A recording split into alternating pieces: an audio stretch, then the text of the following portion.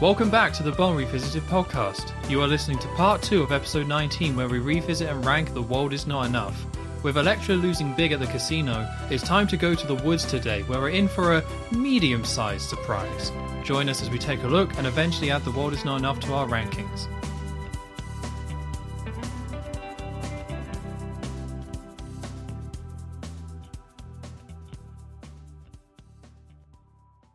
So after the casino scene, we then go to the head of security, the guy we saw before. What was his name again? Davidoff. Isn't that a fragrance for men, Davidoff? I was going to say, is that like a washing detergent? Something? I think it's Davidoff. Anyway, yeah. Yeah. So he and somebody else is in the woods at night. And there's a load of fire kind of burning nearby, and we see, I think one of them has a gun, I want to say, or there's somebody else with a gun who's also there, and Renard steps out from behind the tree. So he's inside this tree where there's all this fire, and he steps out of it. So we know it's Renard because we saw his face before in Scotland. So you're straight away like, oh, that's Renard. And he starts talking about the Devil's Breath. They're at the Devil's Breath, where it's a Hindu holy place, and lots of people come over here to see the fires that never die. And he then picks up a scalding hot rock, and it burns his hand, but he doesn't react to it. He just kind of looks at it because he can't feel pain due to the bullet. And as he's holding this rock, he then asks the head of security, what happened? What happened here? And he kind of says that it went wrong. It's the old, because they were trying to kill Bond, I guess. This is supposed to be them talking about the Powerhawks and saying, oh, we failed. So the other man that's with them says like, oh, this is a terrible idea. We should scratch the mission. We shouldn't do this anymore. We shouldn't do this at all because of what's happened and things have gone wrong. So Renard picks up the scalding rock. He goes over to the head of security and then like, yes, he's saying like, yes, this is your plan, so you need to be punished. So he like puts the rock in the guy's hand and is burning it. But he then makes the man with a gun say, he's like, shoot him as punishment. So he shoots the other guy, the one that says we should scratch the mission. And then he explains to the head of security that you're going to replace him and the plan is going ahead. And so this is our introduction to Renard, and it's really tricky with this because I just want to say this is really stupid and I don't like it. But I think with Bond, that's kind of not the point sometimes, because you can say the same thing about other Bond villains and moments and say, that's really stupid. It's awesome. So the thing I want to figure out in my head is about why is this stupid and it's bad. And I think a lot of it comes from the setting is bad. Like, I guess it's the idea of the Devil's Breath, but it's so silly that they would meet at this holy place and having Renard saying like, oh, it's a holy place, the fire that never goes out. It's too much. It's too set up. And also just Renard and the guy's acting is just no intimidation factor there. And I think that's what it comes down to with villains for me, trying to reduce down the formula a bit. They either need to be fun or intimidating, and the best ones are both. Yeah. So Sanchez is intimidating, but he can also be kind of fun in an odd way. But you can have iguana. Oh yeah. Yeah, the iguana and stuff. Like, he can have those moments and be quite charming as well. So you need to be fun or imitating or both. And you can have a great villain that's just one. But you kind of need to...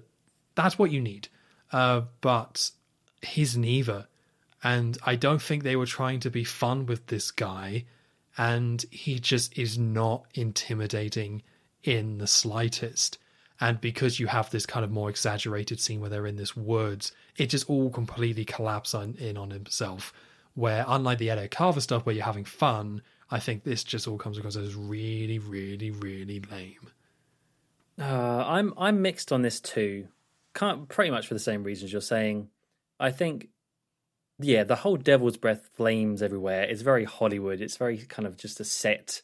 And I think they did that mainly because it's like, oh, yeah, actually, maybe this guy could be scary. Well, he isn't as scary as we need him to be. Let's put some fire around him. Add loads of flames. Because I would say, so Robert Carlyle is the actor that plays Renard.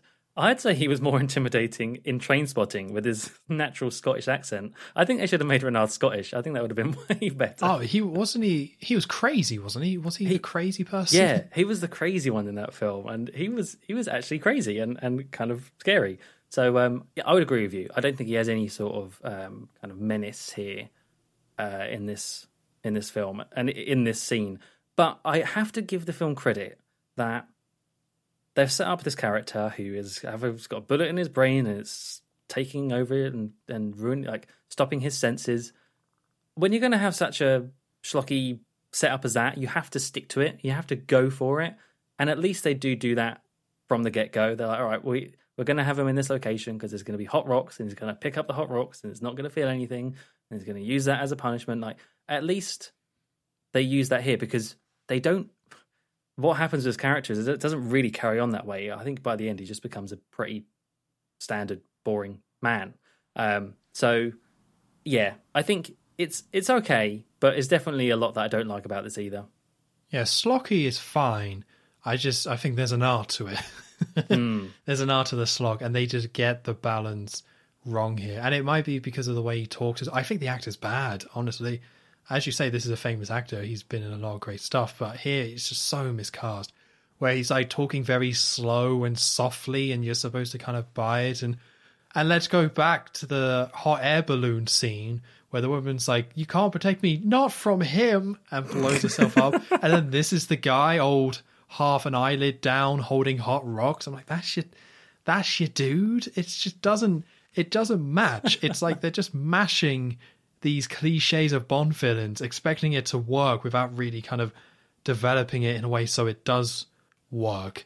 And I think, as you say, a more psychotic, bigger, louder presence that this guy has done in other films probably would have worked a lot better. But instead we get very slow and somber, being like, why did this go wrong? And, oh, the devil's breath, it burns forever. It's like, what are you on about? Yeah, he's actually quite mopey for a lot of the film, isn't he? To be honest with you. Yeah, it just doesn't work. I would prefer someone who, I can't feel pain, so I'm nuts. Let's go out with a bang. But instead it's like, I can't feel pain, so I'm going to sit around and be mopey about it. It's like, no. So wrong for this actor. Yeah, that's it. He needed to be more like Stamper, where he just gets stabbed and it's nothing. There you go. He did just look smiles. Crazy. Just smiles. Yeah, he loves it. Yeah. I don't want to go on too much about Renard, but I will say I think he's the worst villain. Although there's like a big caveat with that about him being the villain. Of all villains? I think it's the worst, yeah. Oh, wow. Oh, I haven't really thought about that, but that's a bold statement there. Up to now, anyway, I feel like the next film might run past him. Yeah. Like, with flying colours, make it and be the worst one, but I think even like For Your Eyes Only and Octopussy, there was a little bit more going on, a little bit more interesting. This one just, I feel like, falls so flat on its own face with what they were trying to do that I just didn't. Like Renard, I don't really like Electra, I'll just say it, and I think Renard kind of gets weakened by her and where it goes. Yeah, well, that's the thing, isn't it? They sort of have to share the villain role for at least the second half of this film. So maybe that was one of the effects of Renard is kind of weaker because he's basically playing half of that role for the film. Yes. So with Renard doing his city fire stuff or whatever, we go back to Electra's house. So now it's at night, and we see Bond and Electra are in bed together. So I guess Bond did stay. I don't bloody know. I don't know. Yeah. And they're together, naked in bed and kissing. And she points out about his sore shoulder. And there's like some ice chewing as they're kissing. And we keep like, this film does this a lot where it just likes to fade to like the same scene that it's already in. And that happens here, where it's just like they were kissing and chewing ice, and then it just fades to a different shot of them in bed. Yeah. You see all the champagne on the floor and the clothes everywhere, yeah. Yeah, it's really awkward editing. So it fades to himself, and Bond asks her, how did you survive when you were captured? Like, how did that happen? And she says how I seduced the guards, and I used my body, and eventually I was able to get a gun, and I was able to escape that way. And then Oh, I want to make sure I get this line right. What the hell did I write? Is it Bond's response when she says, "How do you survive?" Yeah, yeah, and he says, "Is it? I take great pleasure in beauty," or something like that. Yeah, I think it's like Bond's like, "How do you survive in general?" And then she's like, "How do you survive?" And he's like, "I take pleasure in great beauty." It's like, what are you on about? I don't know. I guess it's just him sidestepping, but it's kind of strange. I think it's supposed to be like a compliment to her, saying like moments like this, and you're so bootylicious, or that's how I survive. Oh, that's the deleted scene. Yeah, that's the original line. They had to do reshoots. Bootylicious. I've not heard that word in so many years. Oh my god. Yeah. We really are in the 90s here. Oh yes, all in. But yeah, that's kind of that, really. They're now slept together, which, to me, the idea of them sleeping together makes sense because it's a Bond film and she's somewhat the Bond girl at this point in time, but it's more just kind of a bit awkward dialogue. I have all the same things to say about the other one as I do for this one. I appreciate the effort. I appreciate they are spending time on this and having them go back and forth, but it doesn't mean what's happening here is work, and the awkward editing just doesn't help in the slightest. Yeah, I just don't really feel like this moment was earned. As you say, they've got to get together at some point. It's the Bond film. It's needed for the plot, but we've discussed the scenes where this has tried to been put across that Bond is falling for her, but I just didn't get it. And I suppose, when was the last time we saw them? It was them in the casino. Like, they just, yeah, I don't know. I think that's why it just sort of seems lazy. Just like, oh, we need to get them together now. Yeah, that's right. So. It was the casino scene, wasn't it? Yeah. Oh god, that's so stupid. Then I didn't even think about that. Oh yeah, that sucks. Thumbs down. Anyway, well, we get to move on from that because we see it's now kind of the middle of the night. Elektra is alone in the bed because Bond has snuck out and he's left to go investigate, I guess, the house and the grounds around and try and find out more about Elektra and use this as an opportunity to find out more. So he ends up kind of outside in this little sort of outside office bungalow bit. There's all these guards walking around that he avoids, and it's locked. So he uses his trusty Visa. Yeah, Visa, very clearly Visa card. Visa credit card, and he kind of pulls back the top bit, and this little key flips out of it, and uses that to break into the office. And I think that the key even makes like a little noise because, of course, every gadget has to make a noise. So it makes like a little beep or something. But yeah, he starts to look around this office and around all the drawers and the paperwork, trying to find some clues. And as he does so, Davidoff comes back from his meeting with Renard in that fiery place, the Devil's Breath, and parks his car and comes into the office that Bond is in. So Bond sneaks out. I guess he goes through the window. They don't show it at all. Yeah, I guess they just cut to like, oh no, the guy's walked into the office and turned on the light, and they just cut to Bond outside. So yeah, he's fine. Yeah, because now Bond is outside and at the car that Davidoff drove in on. So he's kind of looking around there. He's got his little torch ready. And as he's doing this, he's looking through back into the office he just was, and there's Davidoff, and he's clearly preparing himself to take disguise as the Doctor we saw. So he's taking a photo of himself and getting dressed or something, I don't know. And yeah, so Bond is there with his torch. He opens up the trunk of the car, or the boot. I don't know why. I guess it is a boot. I'm going to say boot. I guess it is American here, but still, anyway. Yeah, and inside is Arkov. That's the name of the Doctor. Dr. Arkov. His dead body's in there. Yeah, that was the man that was shot before. That was the man that was shot before, yeah. So they've stuffed him in the boot. And Davidoff comes back out the office, gets back into the car. We don't really see what's happened to Bond. Davidoff just is driving out. And we see him drive to a very small airstrip, or at least outside of it anyway, where a plane is taxiing in the background, ready for him. So he comes out, opens the boot to, I guess, deal with Arkov. And what do you know? He looks in there, and it's actually Bond. Bond is taking his place. And As he opens and pulls back this cloth that Bond was hiding behind, you get this little musical cue, and you get a great kick to the face. It's honestly so smooth. Might be one of my favourite parts of the film. It's just this one kick. It's such a great kick reaction shot. I can't praise it enough. That sounds stupid, but it really is very good. Very funny. It's more funny than it has any right to be. But yeah, Bond just shoots Davidoff, steals his ID card that he was wearing, that he was just making, and throws his body in a dumpster. Very, very glamorous end to that character. And as he's dealing with that, one of the plane crew comes and meets him and says, "Are you ready?"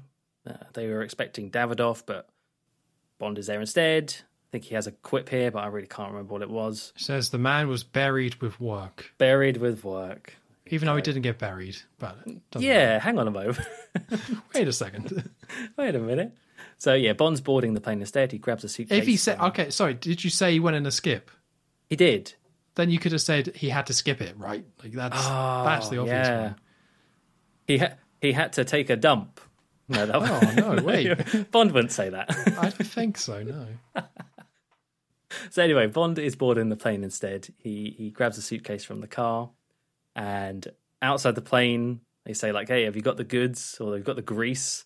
And Bond shakes the bag he's got. It's kind of a duffel bag, and it's some trainers. So I guess that was how he was sort of paying off these people on the plane with some nice new. I don't know if that was a product placement. Were they Nike or Adidas? Oh, I can't remember the shoe names, but they do show them again. Yeah, on the plane. They probably were. So yeah, because you see it cuts to them inside the plane, and they're all wearing them. So very easily bought, clearly. And in the plane, the main guy comes and says to Bond, they're nearly there, like they're 10 minutes out, so go get ready, go put on your uniform. So Bond goes into the bathroom and finishes off his disguise as Dr. Arkov, kind of cutting out a photo of him and putting it on the ID and stuff. So I don't have a massive amount to say about this scene. It's pretty entertaining. It's a nice balance of it's taking place at night, so it's all very spy-y, and Bond pretending to be someone. That's all good stuff. But despite the criticisms, I was actually quite enjoying this film at this point. I was quite into it. I wasn't like, oh, this is one of the best ones, but so far it was pretty solid for me. It was a decent amount of variety. I think Bond, it was all just kind of solid. Nothing amazing, but all kind of solid. So I'm just setting that up for later, because at this point in time I was like, oh, I might have to rank this quite high. But that's not how it ends. Yeah, I didn't mind the scene either. It's a lot of kind of visual stuff at first as well, and you're getting a bit of Bond sleuthing around, and not just, he does shoot people, but not just shooting people willy-nilly, and actually working out stuff. And it's always nice to see Bond kind of getting into a disguise for something. So yeah, it is quite plain, pun intended, but it does what it needs to. It's good enough. Yep. So yeah, they arrive in Kazakhstan. We see a new location, another place. Check that off the list. And Bond is in a jeep with all these other people from the plane. They're driving through this very sort of deserty landscape. There's just random explosions going off in the distance for some reason. I don't really know why, but yeah. And we then cut to kind of this bomb, or this very scientific thing going on where some scientists are working on a nuclear bomb or something, or taking something out of one. You don't really know what yet, but one of them says they need to go get some air. And then back with Bond, he arrives at this, it's a decommissioning site, we later find out, and he's there posing as Dr. Arkov, and he greets this kind of general-looking man, Russian general-looking man, and Bond is in a Russian accent because he's meant to be Dr. Arkov, and this other guy is Russian. They're both some pretty bad Russian accents. I don't know. I can kind of buy Bond having a bit of a schlocky accent for the purpose of the film, but this other guy sounds like Robbie Coltrane. I was like, did he dub him? It just, yeah, anyway, it's really nothing, but it just kind of caught me off guard. And yeah, but he asked for Bond's travel documents, and kind of like, yeah, that's all good. And as they're walking away, the scientist from before is revealed. It's Christmas Jones.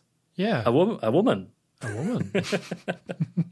She is an IDA physicist. I wrote that down because I have no clue what an IDA physicist is, but that's what she is. And the general guy is like basically ogling her, or at least saying that all the men have like, oh yeah, is she pretty, but don't try anything. She's not interested. She doesn't care about all the men around her. So getting that out very very early on to Bond.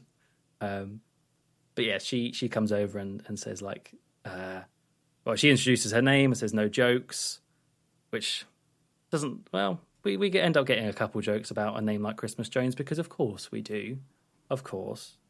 But I do like the joke here though, where it's Bond, like she's like, yeah, Dr. Jones, Christmas Jones, don't tell the jokes, I know them all. So Bond says, I don't know any doctor jokes. I thought that was really funny. Because Russians are really unfunny, guys. Everyone knows that, right? Well, I don't think it's meant to be Russians are unfunny. I think the point is that like Bond is, all the jokes are meant to be about Christmas. So instead he pretends like he doesn't know that. So it's a bit of subversion. Yeah. I thought that was very, very British kind of joke. But yeah, she starts to explain that she's been here cleaning up nuclear leaks or something to do with hydrogen bombs. I don't really know. She's a scientist, all right? She's a scientist. You have to believe it. The film's telling you. And she's very good at removing plutonium from bombs, which they make a point of because that comes back later on. Makes it all the more believable when it happens, yes. But yeah, she tells Bond to head down into the mine, but is kind of immediately suspicious of him, posing as Dr. Arkov, because he forgets to grab a tag, and he says about, is it safe? And she's like, yeah, you should know it's safe. And then the last thing she says is, she says in Russian, your English is very good. And then Bond replies, also in Russian, I studied at Oxford. So why did it have to be Oxford? I'm surprised it wasn't Cambridge. It was Cambridge before, wasn't it? In You Only Live Twice. But everyone keeps saying Oxford. Like, M said Oxford. Bond says Oxford. In the last film, he was at Oxford. Sponsored by Oxford. Yeah, I guess Oxford pumped a load of money into this film. But I don't, like, a little bit of Oxford, sure. But I don't know why Cambridge has been completely cut out. That seems a bit harsh. Yeah, I didn't even think about last film. It was Oxford as well. They go where the money is. But yeah, Bond heads down an elevator, down a lift into the mine, and he walks down this really long, big tunnel, this huge tunnel, all these pipes and everything along the walls, and heads into this big central room where there's these workers on sort of like a crane and stuff, and they're all working on a missile that's in the middle of this room. And would you know, Renard's there. He's up there on a little cherry picker, that's what they're called, giving them orders and supervising them. Bond spots him, obviously, and kind of cuts to Renard, and he's taken at gunpoint by Bond and pulls him over to the wall. And this is where Renard says about, you should be thankful, because it was him who saved him back in Bilbao. That's when he says it. And, right, because he needed Bond to be alive to deliver the money back to King. So he was all part of he was just a cog in the machine of the plan. So yeah, there's a bit of back and forth here between Renard and Bond. Bond is threatening him and with the gun, and Renard kind of taunts back that if you kill me, then if a certain phone call isn't made in 20 minutes, then Elektra will be killed. And he starts to go in about how gloating as her former lover before Bond, and kind of what happened with the kidnapping, and kind of really riling up Bond, getting under his skin. And so Bond eventually just sort of loses his temper and whacks him with the gun, and kind of knocks him out on the ground. Or doesn't knock him out, but kind of knocks him to the ground. And as he's about to kill Renard in cold blood, I can't remember the line that Bond says to set him up with this, but basically Renard says, there's no point in living if you can't feel alive, which obviously is the same line that Elektra said, and gets Bond's attention, kind of makes her go, and it's say that such again? Like, this is another case of they really want you to notice that Bond has noticed that line. So you Yeah. just get this shot of him being like, huh? But like, not quite that level, but not far enough away from it. It's not that far off, and I think there is like a little musical thing as well, like a little dun, like a Ba-la-ba- just to make you really notice that. Yeah, you're right. It is a bit forced. But in that there, didn't click for me that that was the same line. Maybe it's because I wasn't paying attention that much in the Electra scene, but I had no idea why Bond was doing that, huh? And it only made sense later. So for me, I was just like, why is he... I was going her, and it's her. Just a her back and forwards. I was like, all right. Oh, okay. Oh, interesting. So I clearly see. the film didn't go far enough for you. No. It should have paused and been like, remember, and then it rewinds and goes, Oh, it like dream fades. Diddle, diddle, diddle, diddle. Black and white. There's no point in living if you can't feel alive. It's like- Diddle, diddle, diddle. the camera pans up and there's like a thought bubble of Yeah. Bond's heads. Okay, well, anyway, yeah. Renard says that and gets Bond's attention. So it kind of makes him pause momentarily, which gives enough time for the general. I keep calling him a general. I don't know what he is, but he looks like a general. He shows up in this mine along with Christmas Jones, and she's there with a bit of paper saying, you know, that's not the real Dr. Arkov. Dr. Arkov is actually a 63-year-old man. And that did make me think, if only this was a Roger Moore film, this all would have worked perfectly. He's too young. Oh, no, I messed that up. It should have been he's too old. Look how old this man is. He's clearly not young enough to be the general, to be the doctor. Oh, but Poor yeah, Roger. so yeah, it's been so long now since Roger. We just can't leave him alone. But yeah, she's worked out that he's not actually Dr. Arkov, and the general forces Bond to drop his gun that's on Renard and release Renard. And all while this is going on, the workers are still in the background. They're still carrying out this plan. They're still loading this missile onto the thing to move it down and take it away.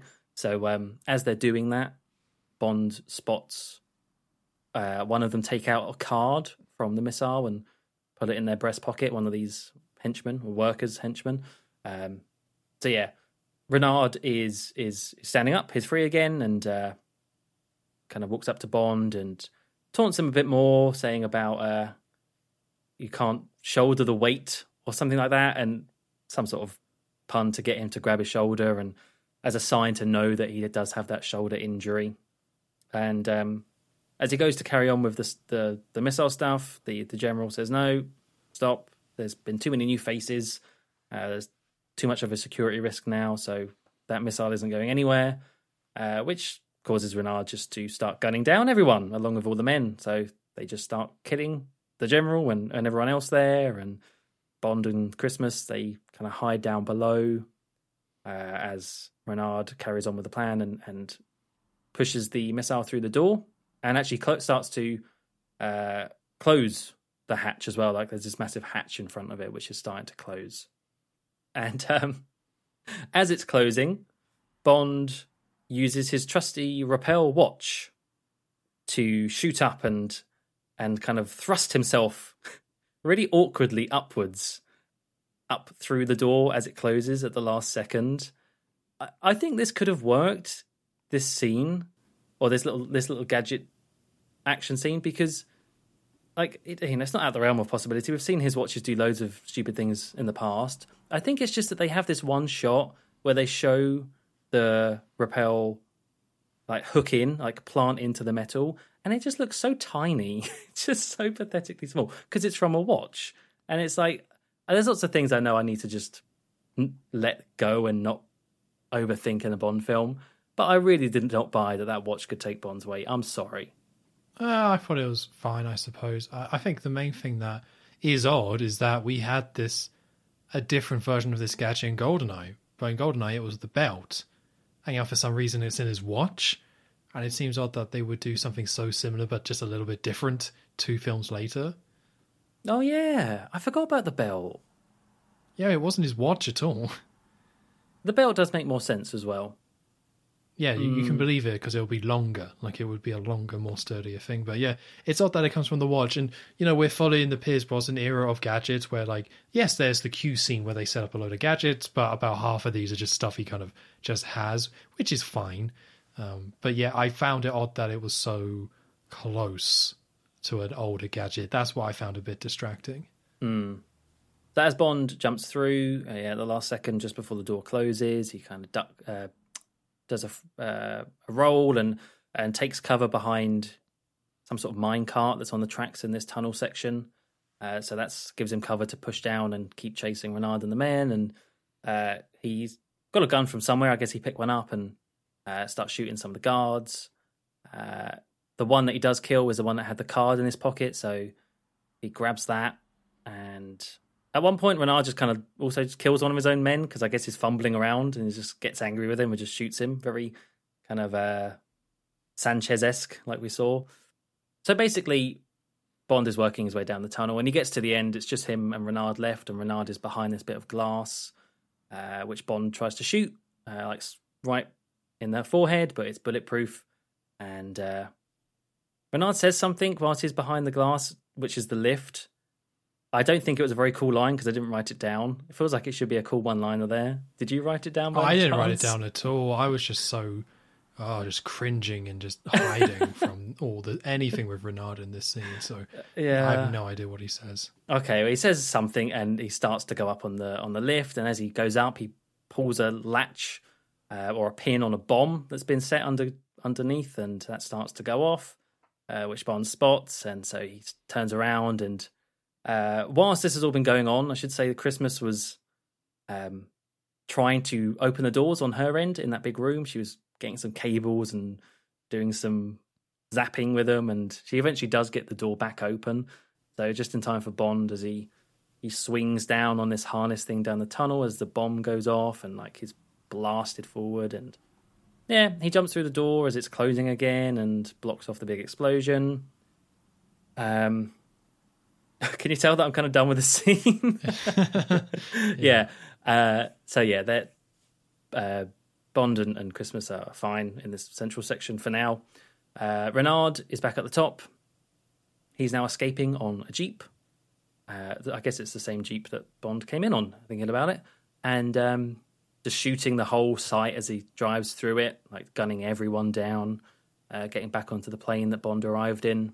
And as everything, I don't know why everything starts exploding. I guess there's just been a lot of explosions from that bomb, and so that's like a chain reaction now. So the whole place starts to go up. Bond and Christmas Jones get on this hydraulic lift, which would take him up to the top, and he shoots the hydraulics, which causes it to fly upwards, and you get the whole "Who are you, Bond?" and then it flies up, James Bond. So yeah, they squeezed in the Bond, James Bond. I don't know. I thought they squeezed it in as well as they could for that. It was okay. They already did the Bond, James Bond thing. Just in this film? Not with Christmas Jones, but he says it before to Electra. Oh. The name's Bond, James Bond when they're talking by the church. Oh, right, yeah. I guess they need... Imagine if they did that for every single time Bond says hello to everyone. The name's Bond, James Bond, hello. Right, okay. But yeah, they reach the top and escape out of this sort of like separate hatch, just in time to see Renard fly away in the plane and the whole site exploding. But Christmas says, "Oh, it's fine, don't worry. There's a card in the missile, like a GPS locator card, so they can track it." And then Bond obviously shows that's the thing that he got from the henchman, so they now can't track the missile, the bomb. And then weirdly, they play wow, wow, wow, wow over the top. Yeah, I was expecting it at this point, actually. So you didn't like this scene? I didn't like this scene. No, I think it had all the elements to be interesting, I guess, but it just wasn't for me. Simply put. I had a decent time. The thing that sinks it for me is Renard. I think he's just terrible. And there's more than one time I put the word lame in when describing the scene. There's just so many things that are lame, but I think I like the idea of Bond running through these tunnels, and I think the tunnels itself, I think it's a really good set design and potentially the best one we get in the entire film. It is very It does. It's very striking, and there is something about these tunnels, these massive tunnels, that really do stand out. I think it looks extremely cool. I think again the main problem is that it's about Bond and Renard. And Renard is just such a lame villain, and I think where his lameness comes from is he's trying so hard, and I think you're meant to think he's cool and intimidating and stuff, and he just isn't. And it just means everything he says is just like, oh, you're just awful. Just stop trying. Stop trying to do this. No one's buying it. And that's kind of the worst type of villain for me. And this was just bad. But again, I still didn't really have a bad time. I think the set design is strong enough, and some of the explosion stuff is strong enough where I still had a decent time. But yeah, the lift stuff with the James Bond stuff I didn't really like, and Renard stuff I didn't really like. But so I guess that's most of it, thinking about it. But I still think it's decent enough. Yeah, the stuff you're saying totally makes sense. Apart from I did like the James Bond bit. But yeah, the set is interesting. I think I would agree with this. Is one of the more interesting parts of the film visually. I just don't know why it didn't really work. I think there's just a lot of... I think the whole bit with Bond going down the tunnel, and it all just felt... I don't know, there was no real impact to much. And then you have like the little bit with Renard behind the glass. And I do agree with you that Renard is... Lame is a good word. Lame is a perfect word for him. I'm glad you're getting this experience, though. Let me finish.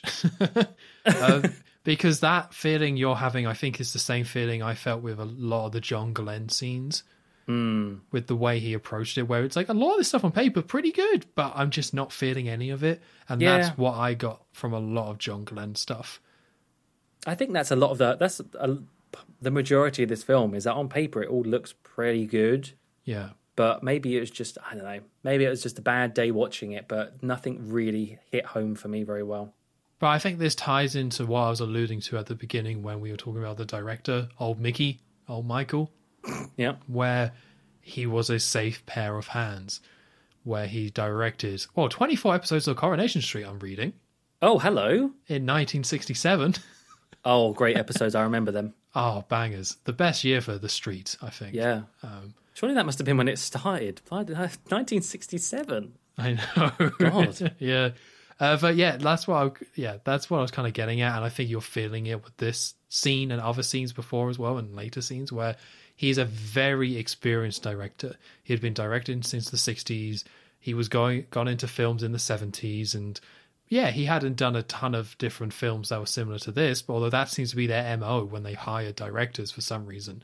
Should we hire someone who's really experienced in like cool action? Nah. We'll get someone who directed Coronation Street, or we'll get the guy that directed Stop, My Mum Will Shoot. Oh my God. I looked up that poster, by the way, after you said about it.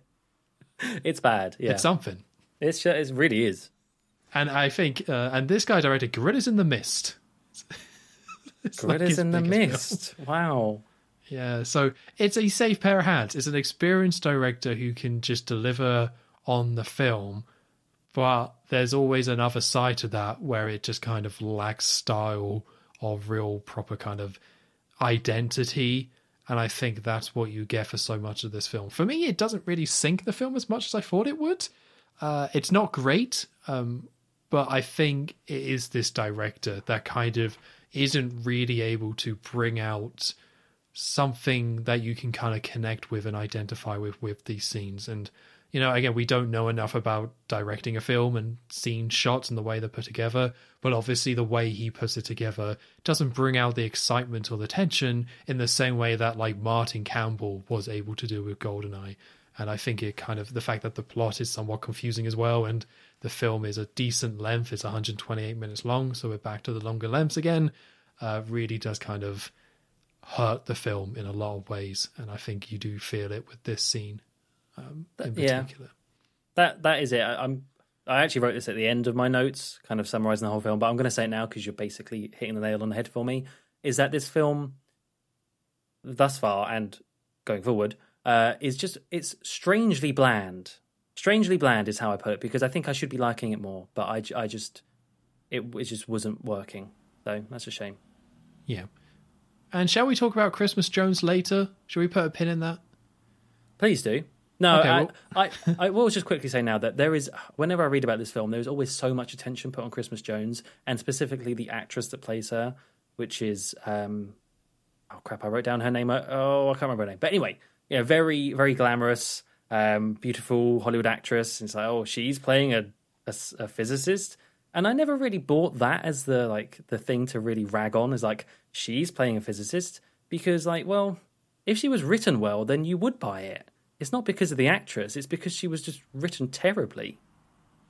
I agree. The actress is totally fine. Just and it fine. almost seems like sexist looking back on it.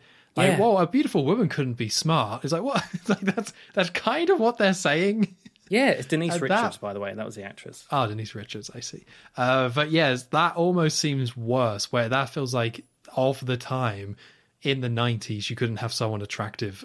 Again, the film doesn't do it any favors, like you say, with that scene where the guy's like, look at the beautiful woman, but no, she doesn't like men. And she's like, she's wearing like what Lara Croft would wear. Yeah, she really is. Like yeah. shorts and a tight top. So yeah, they don't help themselves. But yeah, almost that sort of stuff feels dated in its own way, that criticism. Because I Yeah. didn't really think about that stuff that much. It doesn't come up that much, apart from that one scene at the beginning. There's a few bits later on towards the end, I think is just bad. But yeah, I honestly don't think the actress is at fault here. I think she did as well as she could with the dialogue she was given. Yeah, agreed.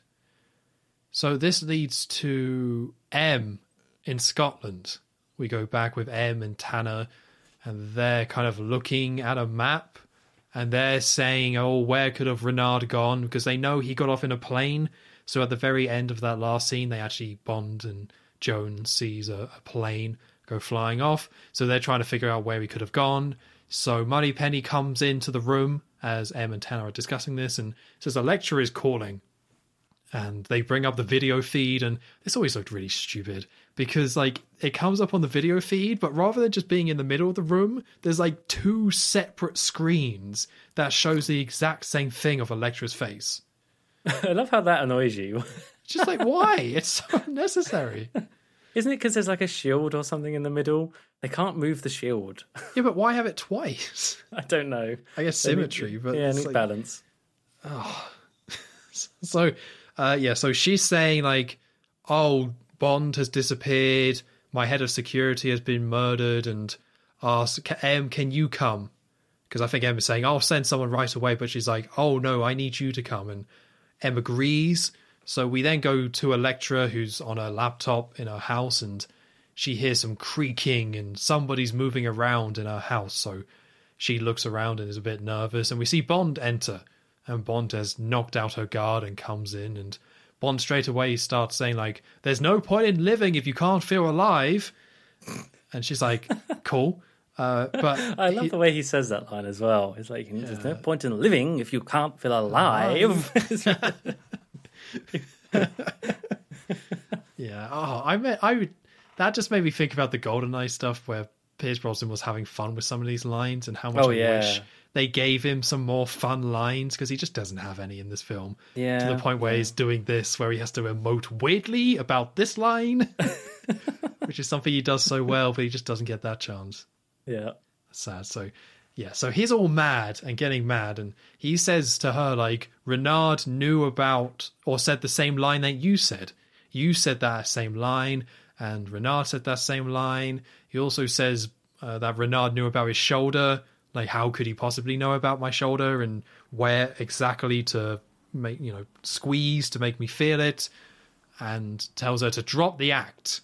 And he starts then talking about Stockholm Syndrome, and explains that Stockholm Syndrome is where a captive falls in love with the captor, so accuses her of having Stockholm Syndrome for Renard when she was captured. And she gets very upset about this. She says that that Renard disgusts her, I think, and is very upset, and is then saying, you used me as bait, which is that stupid bait word again. It's like, you used me as bait, and I'm going to say this now because this is when I wrote it down. Her acting is awful in this scene.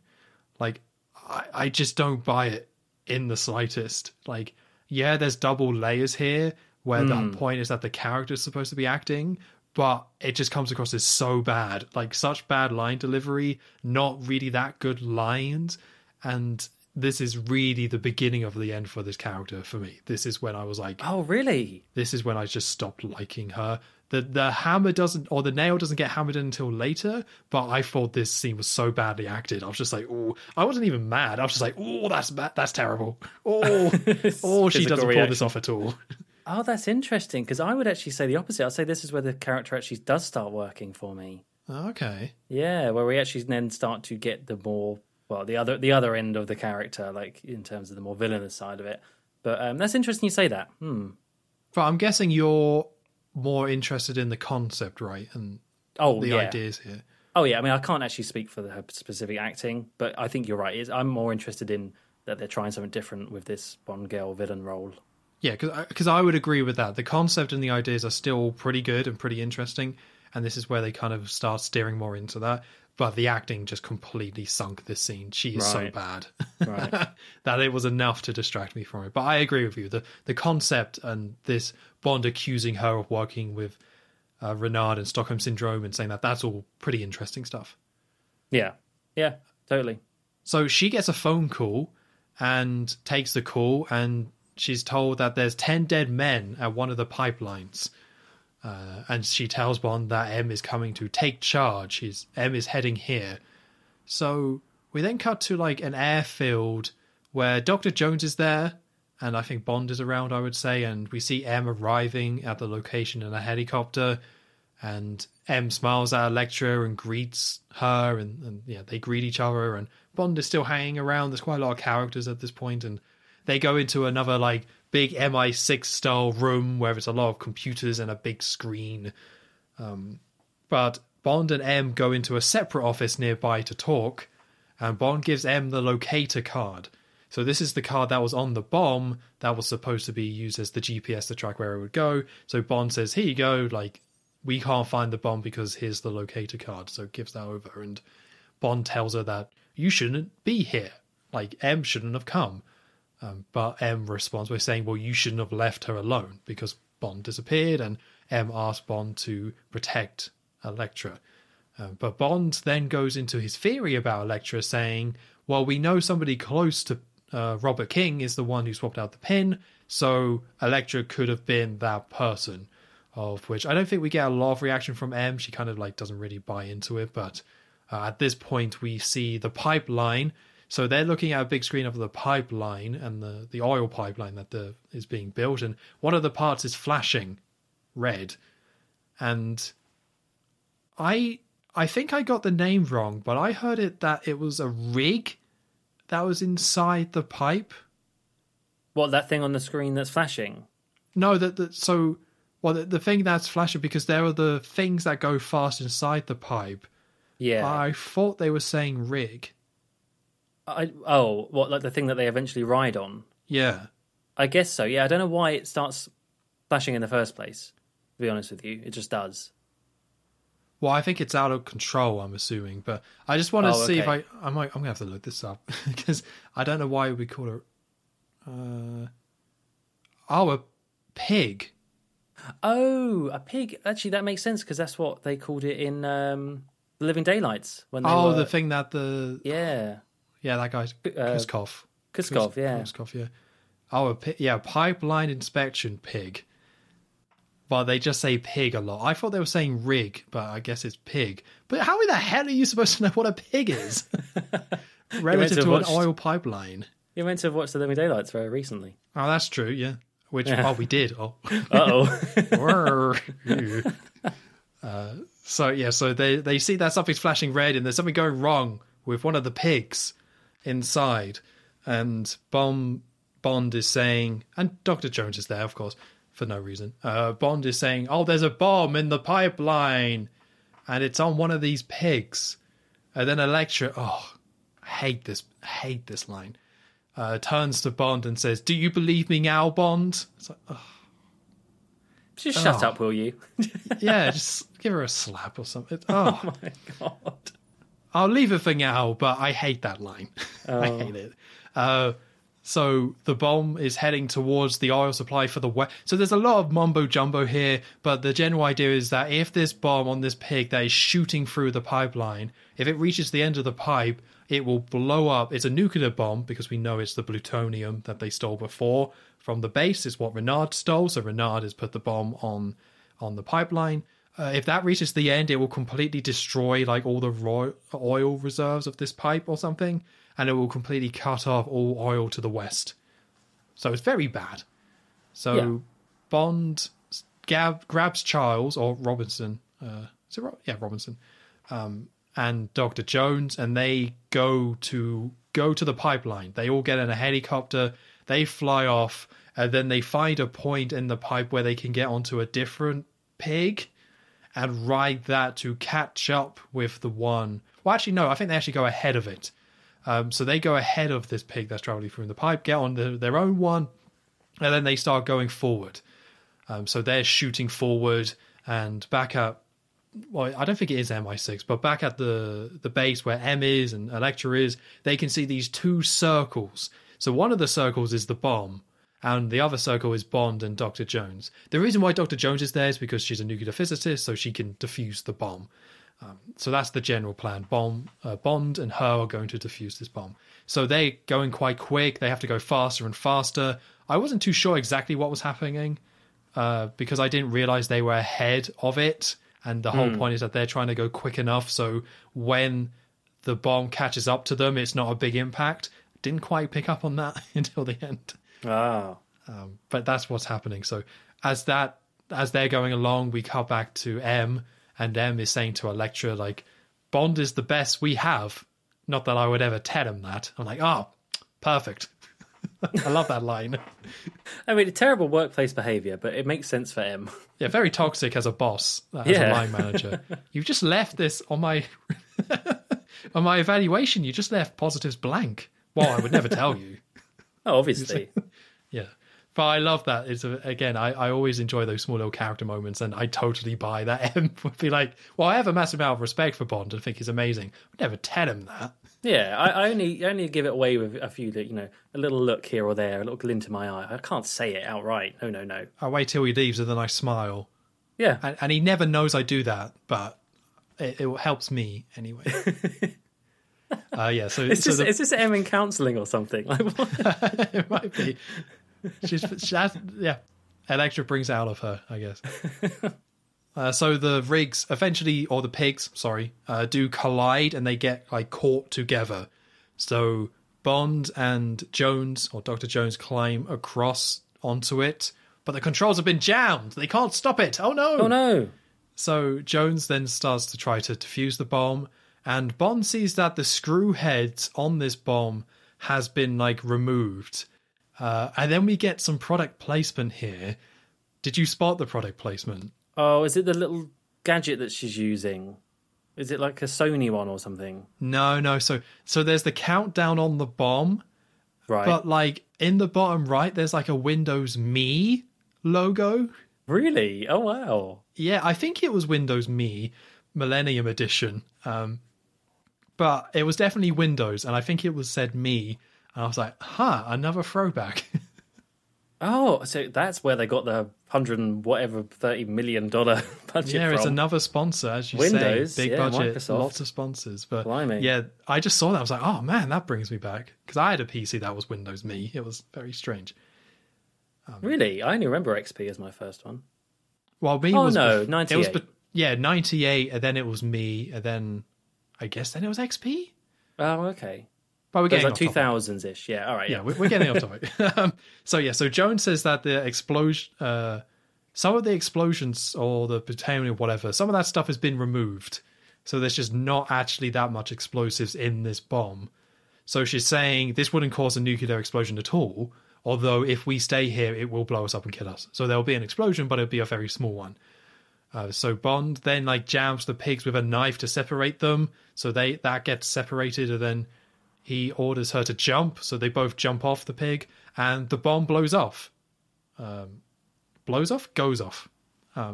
Which cuts off a big chunk of the pipe, and we go back to M and everyone, and they're saying it wasn't nuclear, the bomb must have been a dud, so a little bit of a false alarm. But M is very shocked because on their screens they saw the two pigs being tied together and explode, so she's thinking Bond is dead. And at this point, Elektra's like, I have a gift for you. And M's like, not really the time.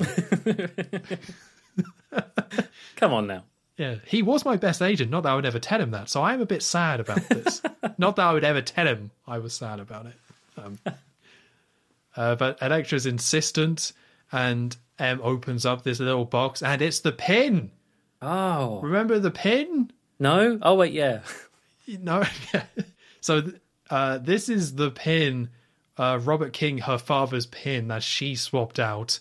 And Elektra's guards inside there kills the operators and takes over. And Elektra then taunts M about Bond being dead. And M rightfully gives her a good old slap. So she's now fully revealed herself in true villain fashion as being the one behind this all. And I guess there's two sides to this, right? I like the Bond kind of pipe stuff.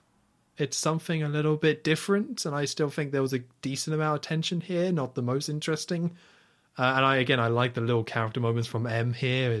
I feel like M was a little bit wasted in the last film, and they do bring her a little bit more in front or more involved, which is good. Maybe they don't go far enough, but that's up for debate.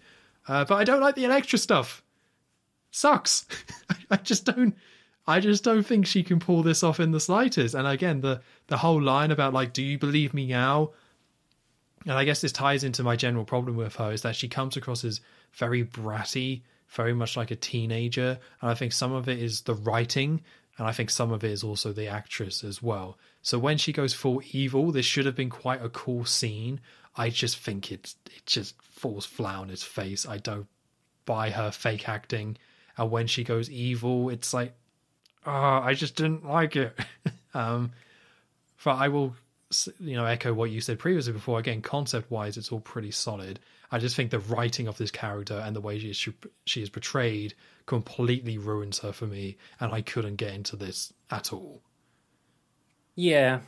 I know I just said that this is where I started liking the character, but you're right. This is a little bit, this reveal of her being evil, it's a little bit hammy. Like, she does go a bit too villainous from the get-go, like, haha.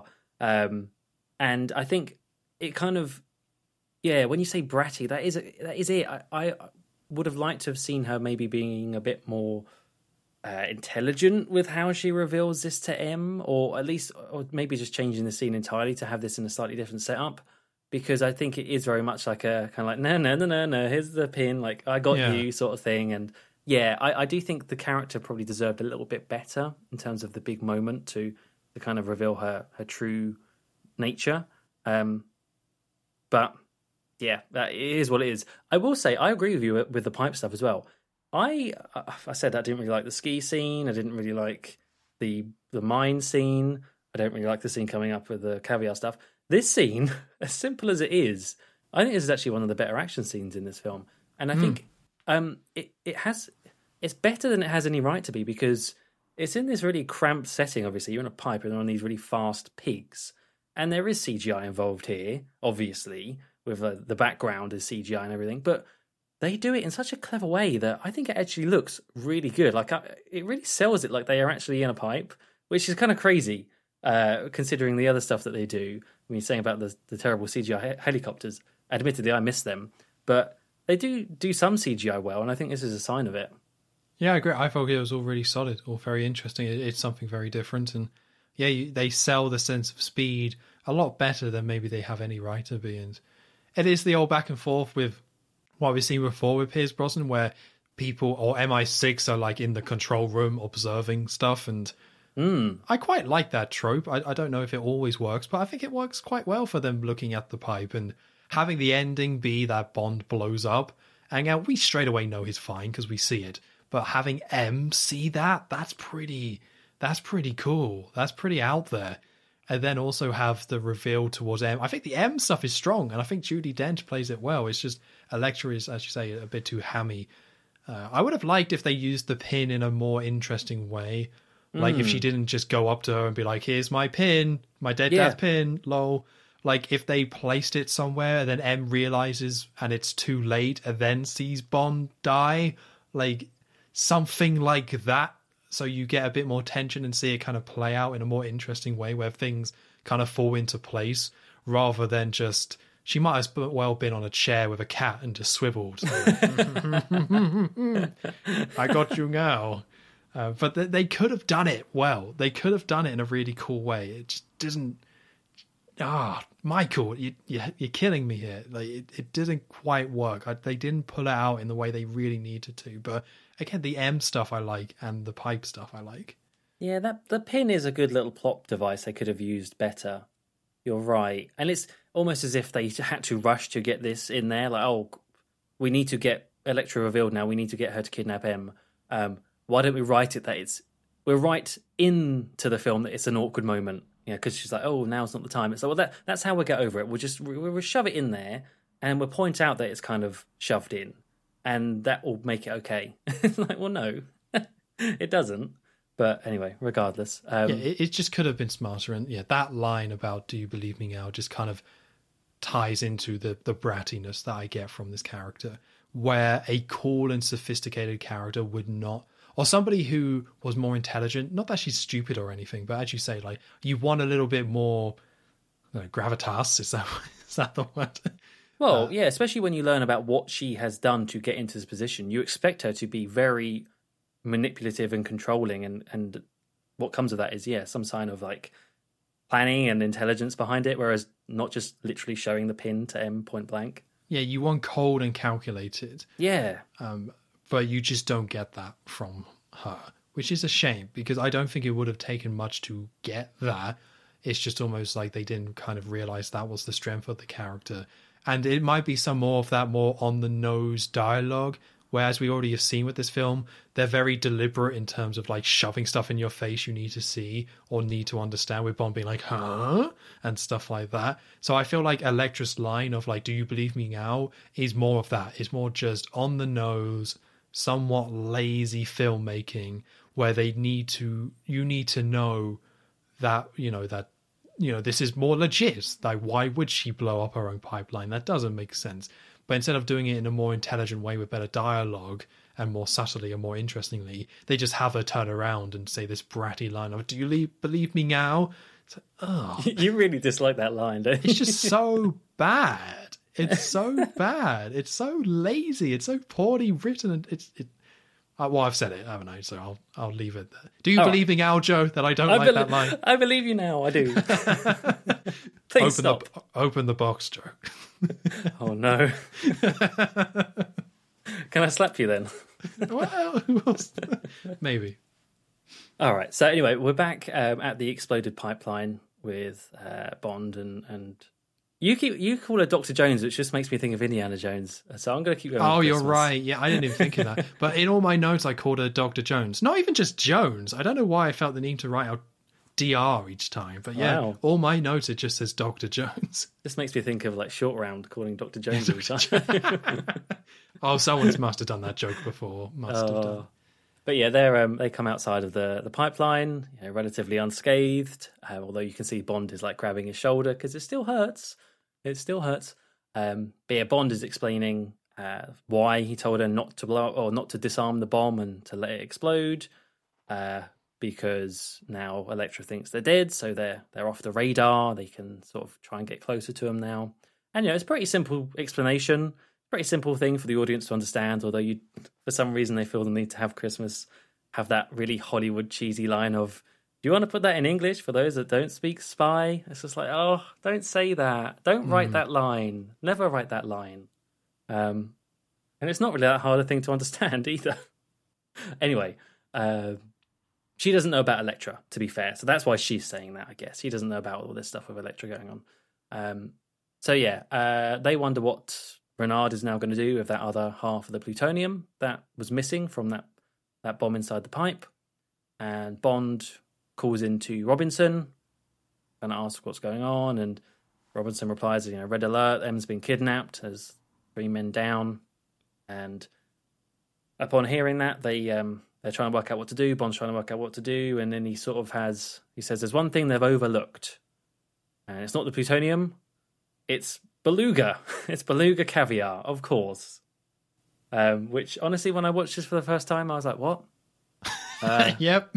Because I didn't even hear he said beluga at first. I only saw that when I was looking up like some subtitle stuff. I was like, oh, okay, beluga caviar, I get it. But I totally kind of missed that link. Well, it was not even a link really yet, is it? You've been mentioned once. Yeah, are you going to explain it to us for those who don't speak spy? That'd be helpful. Zukovsky now has caviar. Oh. Which is what he was saying in his casino. So not only does he have a legit casino, well, legit, he also has a legit business selling caviar. So that's the next plan for Bond. But before we get there, we switch to Istanbul. Another location. Another location. As Elektra is in, I think it's a place called Maiden's Tower. It's like a real place in Istanbul, kind of like sitting in the middle of the sea. And she spots Renard coming in on a boat out the window. So she goes down and she's very excited to see him. As he comes in, she kind of hugs him and they begin to share some gifts. Well, I say gifts. I mean, they're not your typical gifts anyway. So Renard shows her the half of the plutonium that he's got and weirdly asks her to touch her destiny. And then her gift for him is she goes and shows him M, who's now been locked away upstairs in a cell, and she's looking very sad and cold and miserable, obviously, as you would be if you got kidnapped. Sad and cold. She has a blanket later on. So. It's Istanbul. How cold can it be? I don't know. She just looked quite sad and cold. Yeah, everything's very blue, I find. But anyway, yeah. M stands up and says, "Oh well, my people will find me, or my people will finish the job." But Elektra kind of goes on to say about, I don't know how she gets to this point, but she says about how she actually hated her father, and this whole plan about killing him was because he stole her mother's kingdom from her, and that kind of leads into the whole oil and the pipeline stuff, and she wants to take it all back. I think she leaves then, and Renard says about how it's basically M's fault for how she turned out. Like, you did this to her with what you did in the kidnapping and advising not to pay off the ransom. That M's going to die very soon, along with everyone else in the city, by noon the next day. And when he says that, he puts a little kind of small alarm clock on a chair in front of her cell to watch her tick down. And he leaves the room, and he just starts to see the hint of a plan form in M's mind as he's gone, where she realizes that she still has the locator card in her pocket from Bond earlier in the Situation Room. It actually does the dream fade, and then it shows the scene in black and white of Bond saying, "Here's the locator card." She's like, yeah. Now I remember. How many times in this podcast have we said things that I really now want to see someone edit? Oh, man. so good. So many times. This film's quite long, but I would take those edits. Honestly. Definitely. We cut to Renard and Elektra. They're now in bed together, and he's caressing her body, but she's not. It's kind of obvious that they've just slept together, but she's kind of not really into it. She's not really having any of it. And Renard, this is where he starts to get all mopey, and he's like, "Oh, are you sad because Bond is dead? And do you miss him, sort of thing? And was he a better lover?" And she says something which makes him angry, and he goes and smashes like a sort of glass mosaic table nearby and gets loads of shards stuck in his hand or in his knuckles. But says that he feels nothing, obviously, because of the whole brain stuff. So Elektra comes over and starts putting out these shards. And more ice. She loves ice, this woman. She brings her back to the bed and kind of uses ice to seductively make him feel as much as he can do. It's all a little bit, it's all, yeah. And we quickly move on from it because it's kind of a bit awkward and cringy. So we cut back to M, who she's trying to MacGyver her way out of this situation somewhat, and she's got the locator card, remember, and she's trying to pull the alarm clock closer to her. using this big stick that she got, because there's loads of junk in this cell room. It's not an empty cell. There's like all these statues and things around her. So she's grabbed this stick and she's trying to pull the chair closer, and she's not very good. She's an old lady, all right? So she might have been good back in her day, but she causes the stool to knock over and the alarm goes out of reach. So no good. All right, well, let's start with the positives. M in a cell, great stuff. Great stuff. MacGyvering it, love it. Yeah, I like seeing M out of this element. I like that they had a more personal attachment with M for this storyline. So it makes sense that she does get kidnapped in this way. So I like her getting more involved. I would argue they don't go far enough because this kind of goes absolutely nowhere after this kind of bit. But I like it. Like, I like the attempt. It just feels like they do it better later with Skyfall and some of the other films. But this feels like a first attempt to get M more involved like this. It's pretty good. It's just not quite there yet. So, and having M trying to, again, MacGyver her way to that clock, that's a ton of fun. It's nice to see M trying and trying to get out of it. That's all good stuff. Yeah. Electra Renard is terrible. Yeah, I thought you were going to say that. Absolutely awful. You've got two terrible characters with just this nothing relationship, and it sucks. Like, it was so enraging. Like, I just don't buy any of it. And it ties more into the Electra teenager thing again, where she is standing at the window and like a dog looking out there, getting all excited, and then like runs over to him as he gets into the building. And I'm just like, oh my God, it's such a teenage girl thing to do. Like, the boyfriend's round, so you're going to get all hyped up like this. Oh, it's just pathetic. And Renard is still doing his like slow voice where he's trying to be that intimidating, more soft-spoken kind of villain. So having these two together, they're just awful. It's just awful squared. And this was really the time or the scene that should have really sold this whole scheme. Like, this really needed to step it up for you to buy it, because this whole film is on these characters, what is happening, and their relationship is a big part of it. And it's just so lame. It's just so uninteresting. It's another scene where Electra is just like naked for it, which is something they do throughout the film, where there's just a lot of times where she is a beautiful woman, so she's just naked, barely being covered up, which again removes her character a little bit. Because they don't really do it in a way that's empowering or anything. She's just naked, where Renard is just fully dressed. And it's just like, why is that the case? That's so dumb. And it just sucks. Like, this is the hammer hitting the nail into the coffin, which is these characters and this relationship. And sadly, because of how core they are, this plot of the entire film. And I was just done after this scene. It's so uninteresting. It's more Renard like, I can't feel this. It's like, we know. We saw the head. It's fine. And Electra being a teenager and Renard being just lame and brooding and stuff. And it's just, I don't buy any of this. So, the M stuff helps, but this whole scene was just absolutely terrible and just did not work on any level. But you know what? You're making me realise that I say about liking the Electra stuff this point on, but I think I really only like the final scene with her and Bond, actually. Because, this scene isn't very good. It's not. Like, they just keep making... What they make Renard mopey, and as you were saying that and I was thinking about it, I was like, well, are they maybe trying to do something kind of different and a little, like, way more interesting here, which is a Bond villain with a disability or some sort of, like, typical henchman thing, but like how that actually affects them mentally. And I think that's actually a really interesting avenue to go down. Not in this film. It definitely does not have any place in this film. But if they want to get into the psyche of how that actually affects Renard and he can't feel anything, great. Like, if you're going to do that, devote to it. But instead you just get like a little bit of it, a very superficial level of it, with him feeling mopey. And you're right, they do act like teenagers in this scene. So I'm kind of with you. I liked all the M stuff. I just like seeing M. More Judi Dench. Always. Yeah. But yeah, I could do without the bit on the bed. Yeah, I agree. But for me, this was the last chance to have this work, and it just didn't.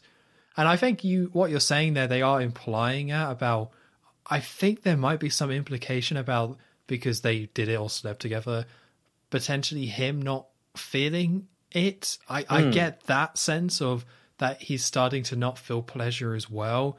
It just doesn't really come to the surface. And as you say, in this film, it just doesn't work. But I agree with you. There's some really interesting ideas they could have gone down, but instead we have this like guy who can't feel pain, and that's half-assed and is very poorly acted, very, very poorly acted. And then we have Elektra, who is definitely not half-assed. Well, some of it's covered, I guess. Covered ass, perhaps. But they do take the time to develop this character and take you through the story of her. Like, that's the one who they really spent time on. Great, do that. But the writing chops are not there. The acting is not there. And it just kind of completely falls apart. And for me, that's what makes this film not very good. I can kind of take the other stuff, and I think there's stuff to enjoy there. But when your core Bond girl villain and other villain sucks, that's, to me, it's just like, okay, we're done here, boys. This ain't, it's a this pretty ain't big working. role. You kind of need that to work, or at least some of that to work in a Bond film. Yeah. Yeah, and I would say for me, absolutely not. And which is why I kind of say Renard's like the worst villain. Because even with Chrissy and Octopussy, that's the ones I kind of think of. Even then, I don't think they were sunk because of their villains. I think their villains could have been better, but I don't think the reason why the films are bad, or for me anyway, the films aren't very good, is because of the villain. That's just more of a missing aspect. For me, these villains are at the center of this film, and they suck. So the film kind of sucks because of it. I love how you still call him Chrissy as well. Yeah, Chrissy. It's Chrissy. That's what it's called. I'll make Chrissy, yeah. So we then cut to the Caspian Sea again. I want to say it actually comes up with the text for this. This is another one of those films where they do just put the text of where everyone is at all times, which kind of does hammer in the home of how much this film just jumps around locations all the time. Yeah. Yeah, so I think it comes up Caspian Sea. It might say something else, but I don't remember. Also, I do want to say, because you mentioned how this is in Istanbul, and that always feels really weird to me, because From Russia With Love is the Istanbul film, which makes this, again, another really forgettable location, because it's not From Russia With Love. Yeah. Yeah, and there's actually a couple of locations. I think that when I've said about Maiden's Tower, but that is in the background of From Russia With Love as well. So there is a bit of a crossover, but I don't think it uses the location as well as From Russia With Love, but yeah. Yeah, I guess my only point there really is like, of course you're not going to, but if you're not going to, then don't reuse the same location. Go somewhere else, because it's always going to come up as forgettable, because it's always going to be dwarfed by somewhere else. But I wonder if they wrote themselves into a corner with, maybe there are loads of pipelines. I don't know. Probably. Maybe that's where that makes the most sense for the plot to go. Yeah. So we see a car driving up to the docks at night, and we see Sikorsky get out of the car. And he starts moaning about his caviar factory, and Goldie is also there with Sikorsky, and Goldie sees Bond's BMW, the one that we saw all the way back. And Goldie actually recognizes it as Bond's BMW, so he calls up Elektra and just says Bond's alive. And then Elektra tells Renard, and they just now both know that Bond's alive. It's like, oh my god, what a waste.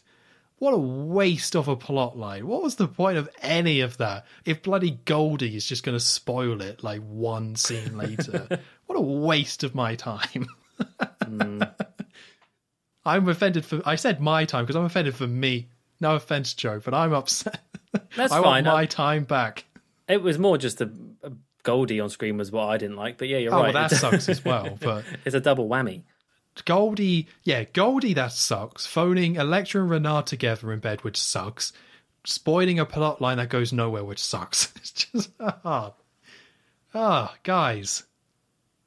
Anyway, so they enter into this room. It's a very odd. It's like these docks, but they have like these wooden buildings on as part of this dock. So we see Christmas Jones is in there in a dress, looking all sexy like, and I think she says something about one of the guards let her in, and Valentine. I think Sikorsky says like, I must give him a raise, something like that.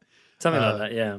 But then Bond, being Bond, reveals himself behind the door, pointing a gun at one of the guards, and he tells the guard to go away. It's just kind of like some old man, some security guard. So it seemed a bit mean, but at least he got to escape. And Bond then asks Sikorsky, what's your business with Elektra? What's going on there?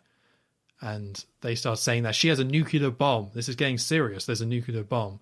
I think Sikorsky is kind of denying it at this point, saying, I don't know what you're talking about. But now, cue the dream-like sound effect. Oh, it's back again. It's back again. Remember that helicopter that was cutting that trees for 5 seconds that one time? No. Well, it's back. Oh, wait, yeah. Yeah, Bond looks up at it. The dream sequence begins. He remembers it. It's like, oh, yeah, that's right. So the helicopter with the saw blades hanging below it is now back and just cuts through the building. So this kicks off a big action sequence on these docks where Bond is shooting at the helicopter. He jumps out of the building. He runs across the dock. I think there's actually 2 helicopters, although it's not super clear.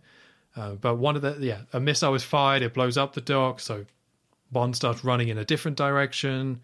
I'm going to go through this quite quick because this is all very bombastic, crazy, and there's a lot of helicopter with saw blades saws through a part of the dock, and Bond runs, and that's like 80% of it. So Bond is running away, saws cut through some pipes that cause that to explode. Bond is able to get to his car, near his car, which he then uses remote controls to drive towards him, which is again another confusing throwback because he doesn't use his phone. He just taps some stuff on his watch and then it comes towards him. But it's like, it's kind of like the last film, but it's not. It's not as good. So why have it again? It's a bit of a waste of time. But at this point, the Bond theme starts playing. Bond gets into his car. He starts backing it up and he then taps something on the steering wheel. And in the middle of the steering wheel, it like starts flashing. And we see that there's a little like lock on that appears in the middle of the steering wheel. So he hits a button after it's all locked on and that fires a missile and it blows up one of the helicopters. So there was 2 helicopters, even though it's not really shot very well to give you that sense, in my opinion. But what Bond has done is blow up one of the helicopters, which was a very awkward scene as well. Because the helicopter just does nothing for like 5 minutes, while Bond is just like beep boop, fire the missiles. Like there's like no pace to it, and it makes it really dumb. Yeah. So he's blown up one of the helicopters, but the other helicopter with the saw blades then shows up and cuts his car in half. Bond is able to jump out in time, and he takes a look at the car and he says, Q's not going to like this, which I guess I'll give him a pass because it's Q's last film, but I always feel like the funny part with those lines and those moments is that it's implied, and almost Bond saying it is like ruining the joke. Yeah, it doesn't need to be said. And in fact, the more that Bond doesn't have any reaction to the stuff he's destroying kind of makes more sense as to why Q is the way he is. So yeah, I think it's a bit odd, especially because Bond knows Q's retiring as well. Very strange, but so then one of the saw blades just starts cutting the dock again. He runs away again. We see Dr. Jones is hiding, and we also see Goldie is hiding with a suitcase, which we assume has money in. It doesn't, but I assumed it had money in. But yeah, he's holding onto this briefcase, all shaking. So a load of men then drop from the helicopter and they start shooting at Bond. So he like gets a crowbar and like swings across a big wire across the gap, and there's like some more explosions as all this is going off, and Bond kind of lands and he's hurt, which I'm assuming is the shoulder, although I don't actually remember. But we see Sikorsky is getting involved. The men that drop down, he is actually shooting at them and getting involved in the fight. So Bond is able to catch up to Sikorsky and Jones and shouts, "Get out of here, leave!" So they go and get into a car, or go towards a car, and the saw blazing out, just sawing some more. And this can't be right. I've got in my notes that Sikorsky drives backwards and they just land in some water. Yeah, that happens. I think that's the saw blades trying to saw at them, so they just drive back and just land in water. Yep. That's dumb. So Bond kills the guards, and then the helicopter is... my notes just turned to... Bond turns something and shoots it. Oh, like some gas. Yeah, so Bond eventually takes out the helicopter there's a little gas valve, he turns it, he then gets away, he shoots a flare gun at it, that blows it up, and that engulfs the helicopter with the saw blades, and this causes the saw blades to start firing everywhere, very CGI. So they head towards Sikorsky, and he jumps into, I put oil pit, but it's not oil pit, ladies and gentlemen. It is caviar. Mm-hmm. So I'll just quickly wrap this up so we can talk about this.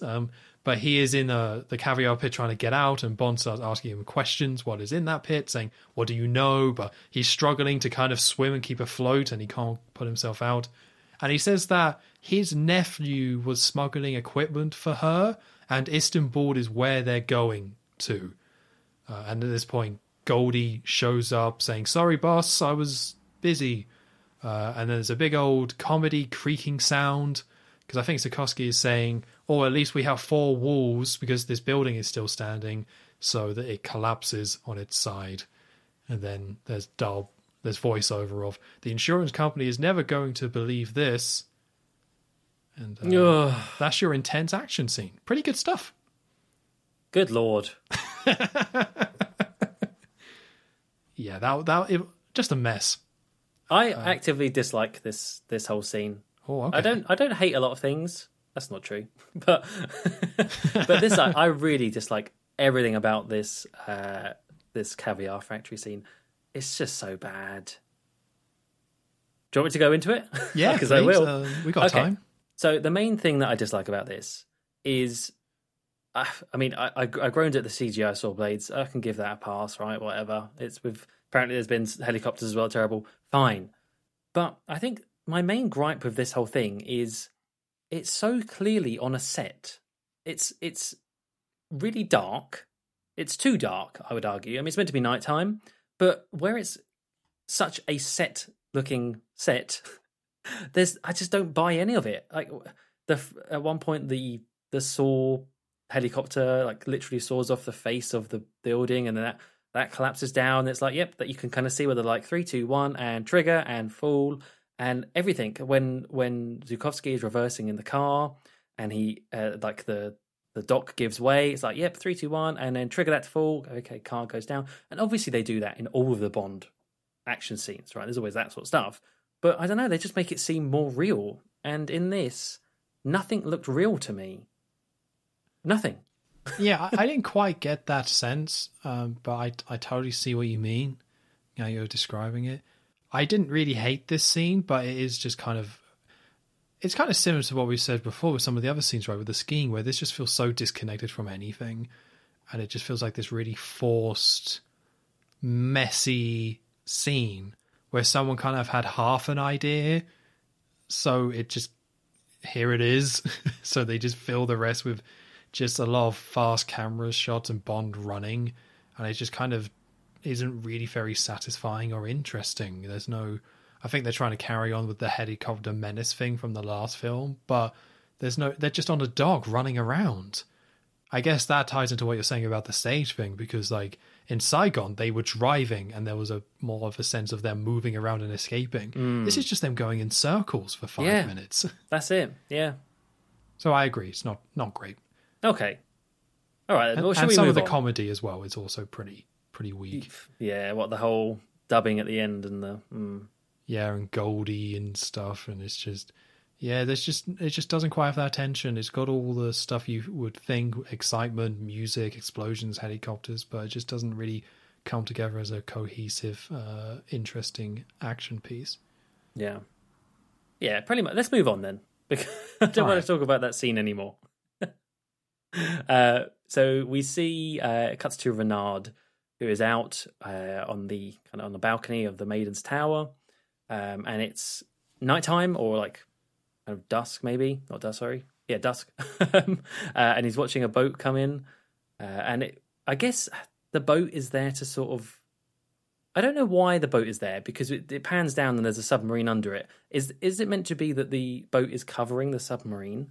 It must be, but I wasn't really that invested at this point. Yeah, like Renard looking all moody from his house. I'm like, that's so silly. Maybe I was overthinking it, but yeah, I think you're right. I think that is supposed to be it. That the sub is the real thing, being more stealthy. Yeah, and then the next morning we see that it's starting to like rise up and dock. I guess in the tower itself, like underneath, coming out of the water, and then we see Zukovsky. Goldie. I can say Goldie. The character's name is actually Mr. Bullion. So there you go. Oh, because of gold. Because of gold, yeah. He loves gold. He loves gold. Zukovsky, Goldie, I'm just going to keep saying Goldie, Christmas Jones and Bond, and they are at an ex-KGB Federal Security Bureau is how Zukovsky describes it as. Like an ex-Intel place, but it's still being used as Intel. It's kind of what he says, and got loads of computers and maps and machinery and all these people working at them. And they're trying to work out where this where Zukovsky's nephew is with this sub, and like where it could be docked, and they're looking on a map. And at this point, Bond asks what class the sub is, and Zukovsky says that it's a Victor 3, so it's a nuclear one.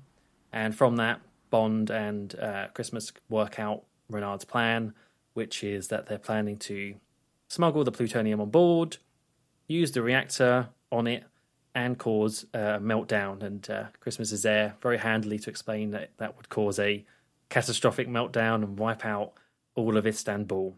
And they look at the map and realise that by doing that, Elektra would have destroyed all of her competitors' pipelines as they all go through that area, and then they'd be forced to use hers as a sort of sole monopoly of the oil. So yeah, she just wants all the business, basically. Wants to redraw the map, I think she says later on, quite literally. But yeah, then we see Zukovsky's nephew. I wrote down his name here, apparently. It's Nikolai, who is being greeted by Renard down below where the sub docked, and they're loading the cargo on the sub that they're supposed to be taking into Istanbul for them. And Renard gives them some nice gifts, some brandy and refreshments for them to all enjoy. It's like a skeleton crew, so there's not many there. And go and enjoy some brandy, guys. Relax. And Elektra goes up to say good morning to M, and that's pretty much all she does here. Like, she goes in, I guess, just to check on what she's up to, but all she does is come and say good morning, and she goes to leave. But just before she does, M asks, "Oh, what time is it?" So Elektra picks up the fallen alarm clock, and this time puts it right on the cell bar, so right up close to her, and says it's time to die. But yeah, now it's that close. M has got the chance to take it apart and start using the battery in it. So that was her plan all along, is to use the battery and reactivate the locator card from before. And she does it. It starts to beep, and it starts getting picked up back at that bureau where Zukovsky and Bond are. And they work out from the GPS coordinates that they're at Maiden's Tower. And yeah, so it was very strange when Elektra says it's time for you to die, and then M looks at the camera and says there's no time to die. I thought that was odd. They really set that up quite early on. Yeah, the fourth wall breaks are an interesting choice. Yeah, they did it quite a bit, but no. Honestly, whenever someone says like time to die and stuff, that I straight away now I think no time to die. Like, yeah, that's what pops into my head. I don't blame you. I just thought it was very nice that Elektra just comes in to say good morning, and that's all. Hiya. Is breakfast? Is there any breakfast in this cell? No. Well, I think this is where I kind of, not to harp on the point a bit, but this is where like the M stuff falls down a little bit. There should have been something more here, rather than being like, you're in a cage. Oh, you want your dumb clock? Here you go. You're going to die. Goodbye. Like there's like this implied history and connection between the two, and it just goes in the bin as soon as M gets kind of captured. So this should have been a little bit more, I guess, for the sake of time. I guess I'm glad it's not too in-depth, but this kind of shows the film's kind of lack of having these elements work. Like, this should have been more than just, you're going to die, here's a clock, goodbye. Yeah, I really thought it was going to be, and then she just leaves. So there you go. Back in the bureau, so they've worked out that M's in Maiden's Tower, so that's probably where Elektra is as well. And then Zukovsky goes to, like, he calls for Goldie, who is like strangely just like walking off camera. And you see that his gold briefcase that Tom pointed out is not full of bullions, as the name would imply. It's a bomb. And Bond spots that and jumps out the way with Christmas just in time as it explodes. And you do get this shot of Zukovsky seemingly dead on the floor, collapsed. Oh no. So sad. It was a bit. I was a bit sad. I was like, you can't do that. They didn't, but I was a bit like, no. How dare you? Yeah. I was a bit sad. I think maybe the first time I saw this, I was like, I probably felt that way. Yeah. So yeah, the two, Bond and Christmas, they try to leave, but they're like immediately captured outside by Goldie and the other henchmen. And I wrote in my notes here, God, I really don't like Goldie in this film. I don't know what he says. He is just bad. Like, he does have a really unique kind of look and presence to him, but he's just awful. Like, I don't want to go into it too much. I think it's because he does this weird sort of snarl here as well, and it's just annoyed me. Yeah, terrible. Just terrible. He's such a small pie. It's not the end of the world, but it's bad. It's bad. Back on the sub, we see that all the crew are now poisoned from Renard's lovely, not so lovely gifts. All the brandy and stuff is poisoned, so Renard tells them to go throw all the bodies out to the sea. And then his own men are in the sub, and they start setting up the plutonium. And there's all this stuff that they have to do, like planting the plutonium in the rod, so they're working on all these machines, and that sort of stuff's going on in the background as Bond and Christmas are brought to see Elektra in Maiden's Tower. Even I've said Renard is so lame, so I don't want to say too much more, but even that stuff was lame with the dinner. Just go shoot them. What are you doing? Like, the man who feels nothing, who doesn't care to die, who feels no pain. Oh, here's a lovely brisket. Oh, everyone have a bit. There you go. Oh, yeah. Just go shoot them. It's so lame. I love how much you dislike Renard. This is actually making the film more entertaining for me. It's just like, I kind of get it. I think it's meant to be like a little bit of a Blofeld thing where it's a bit silly but kind of intimidating, but it's such a nothing plot point that I feel like you could have built this guy up more to be more sinister if he just went and shot them. Like, that would have been more interesting. And I think you're meant to feel it with all these corpses inside the sub that's been poisoned, but it's just so naff. It is naff. I just didn't need it. Like, he just doesn't sell this at all. There's just no charisma. I guess that's the problem. Like, you need a charismatic villain to sell, I'm being nice with all this food, but actually I'm being evil. And he's just not that at all. So, another case of Renard is lame.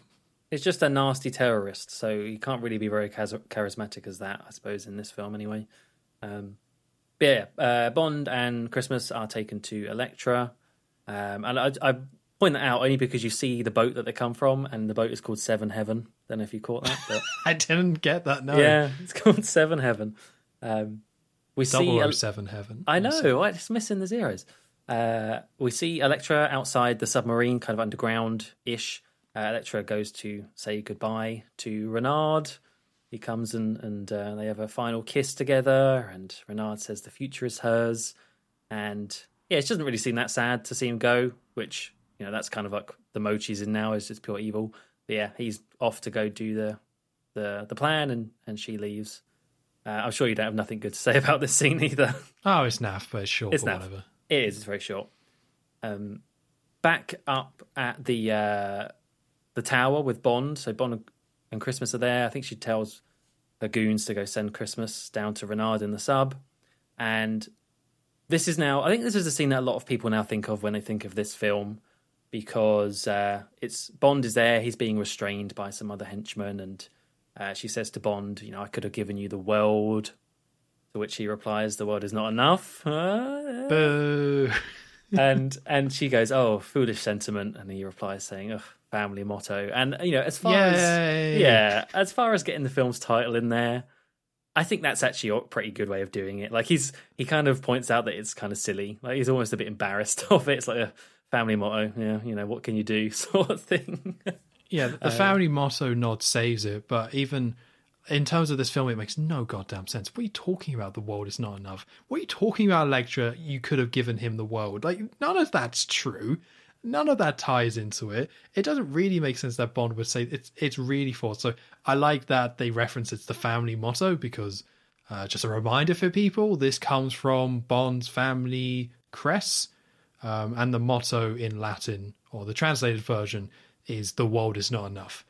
Something they explicitly say all the way back in On Her Majesty's Secret Service. So this is tying that back in. But in my head, I always remember Elektra saying it. Because I feel like that would make more sense in terms of what this film is about. It makes no sense that Bond would say it. But, of course, it's Bond's family motto, so he has to say it, and it makes it all very confused. But, again, the family motto thing is enough for me to kind of like it, but it's a pretty bad line and just doesn't match the rest of the film in the slightest. Yeah. Yes, yeah, you're true. That is true. I suppose they just saw that line and thought, well, that's going to be the film title now, so we need to get it in there. Yeah. Elektra then reveals behind or underneath a cloth, there's this big old torture chair, which Bond gets strapped into by the henchman. So like his arms and legs are put in, or maybe just his arms actually. No, probably his legs as well, thinking about it. They're all kind of latched in place, and a neck latch is put around as well. So he's strapped in there, and she says that it's got a big wheel on the back as well, and if she turns the wheel 5 times, his neck will break, because every time she turns it, there's this little metal rod that pushes further into the back of his neck. And so she starts doing it, like kind of taunting him as she's doing it. And I got to say, like, Pierce Brosnan really has not had it great in terms of some of the faces he's had to pull in these in these films, because he's really gurning. And he's selling it, right? He is getting choked and his neck is breaking, but like he looks so silly sometimes. I'm not saying this in a bad way. I don't think it's a negative. I just think it's just funny. Like he's just there gurning away as she's giving all this spiel about the world, and he's just there struggling. I thought it was quite funny. Yeah, they just didn't do that so much for the other Bond ones. They didn't actually put them in like physical pain or suggested physical pain, but Pierce is just like, nope, you're having a metal rod like snap your neck, so you need to try and sell that. The other ones, they were just like, just put him on the thing and just shake the table, and Sean will sweat, and that'll work. It was fine. They just don't actually have them be tortured. There's just more of an implication of it, but this is like a lot more direct. So yeah, as you say, poor Pierce has to grimace and look quite pained. I forgot about the shaking table. Oh yeah. How could I? So yeah, as she's doing this and turning the wheel, she's sort of revealing how she's always had a power over men, and this is when we learn that actually, I think Bond figures it out as well, but that when she was kidnapped, it wasn't actually Stockholm Syndrome. It was her. It was the one that actually turned Renard. She was the one that manipulated him rather than the other way around, as Bond predicted earlier, and the audience would have predicted earlier. It was spelled out to him. So yeah, and she even like cut her own ear off to make it all look real because Renard wouldn't do it. So pretty crazy. And she killed her father because of what happened to her in the kidnapping, and how, again, some of the family stuff about the oil belongs to her and her mother's side. And this is where she says that she wants to redraw the map, and that everyone will believe her when her plan succeeds because she's going to make it look like an accident sort of thing. And yeah, as she keeps on turning the wheel on the back of the chair, Bond gets in one final little quip as I can't remember what she says, but he says that she meant nothing to him. One last screw, he says. Yeah. I was just reading that out. It's like, yeah, but you got to picture him saying that just as like, you know, his face is so red, and oh man. But honestly, I do think, as I say, I think this is one of the films that people do remember most of this film. And I do think it is a good scene. I think it is an interesting setup, getting him in a torture chair. It's a bit kind of before Casino Royale with this sort of setup. And I do think that this is where Elektra is allowed to just be crazy and just kind of go proper villain mode. I think she is the most fun and interesting. And I think, I mean, less so now having discussed it with you, but I kind of wrote down here that I do like how you did see both sides of her. So from that first moment where she's in the ball having a panic attack, and now she's here, like complete 180 of power shift with her and Bond in the chair. I really, really like it. I just think now, having discussed it with you in this podcast, actually some of the previous bits weren't as strong as maybe I was hoping they were or remembered them to be. No, I mean, I guess I could see someone liking this scene individually. I still think there's that kind of teenage bit going on. Like when she shows off her ear, she's more like excited about it, which I didn't like. Again, maybe this is just more my preference that I would have liked that cold and calculated. Because it is quite a shocking image, and I think it actually works quite well. Her showing off this ear, because all her earlobe is just completely burnt off and destroyed. I don't really like the idea of her turning Renard, but it's mostly because, not because of the concept, but because of how it's sold in the rest of the film. It's like, I don't buy that. I kind of buy her being in charge, but then it kind of retroactive. Like, you're doing too many switches, guys. Like, she's acting one way, and then it's like she's supposed to be just like the daughter of king and stuff and trying to do her best. And, oh, she didn't destroy that church. What a saint. And then it's like, no, she is evil, but does have Stockholm Syndrome. But then it's like, no, she doesn't have Stockholm Syndrome and turned Renard. So Renard isn't as evil, or is he? It's just like a bit too messy, and this doesn't feel like unraveling her web. This just feels like a tangled mess, and I just didn't quite buy it. But I agree with you, the setup's solid, and a lot of this stuff does have a lot of potential, and some of this stuff does work, but I just like, even she says like, oh, no one can resist me. She's like going hard on that angle, which I just don't think works. I just don't like it. So yeah, you're right, it's a solid setup between her, like making a Bond girl the villain and having a torture bit with Bond. But I guess I'm running out of energy at this point, because I just don't think I still don't think it's very good, but I agree the concept could be good. Yeah, messy is a good way of putting it. They had the idea for that character, but I think they didn't weave it as well as they could into the story. No, in a nice way. Yeah. So at this point, we hear some shooting going on outside, some sort of commotion. So we then see Sikorsky get off a boat. Yay! Yeah, Sikorsky's okay, everyone. He's got a little cut, but he's fine. So he shoots some people with some of these guys, and he bursts into the room, and he sees old Goldie, and Goldie like acts the fool, being like, "Oh, they forced me. I'm so glad to see you," and he just shoots him, which is like, yay! Yay! Woo! Sikorsky, give him the chair. And then he like breaks into the room where Bond and Elektra are, and he sees the captain's hat from the sub-captain.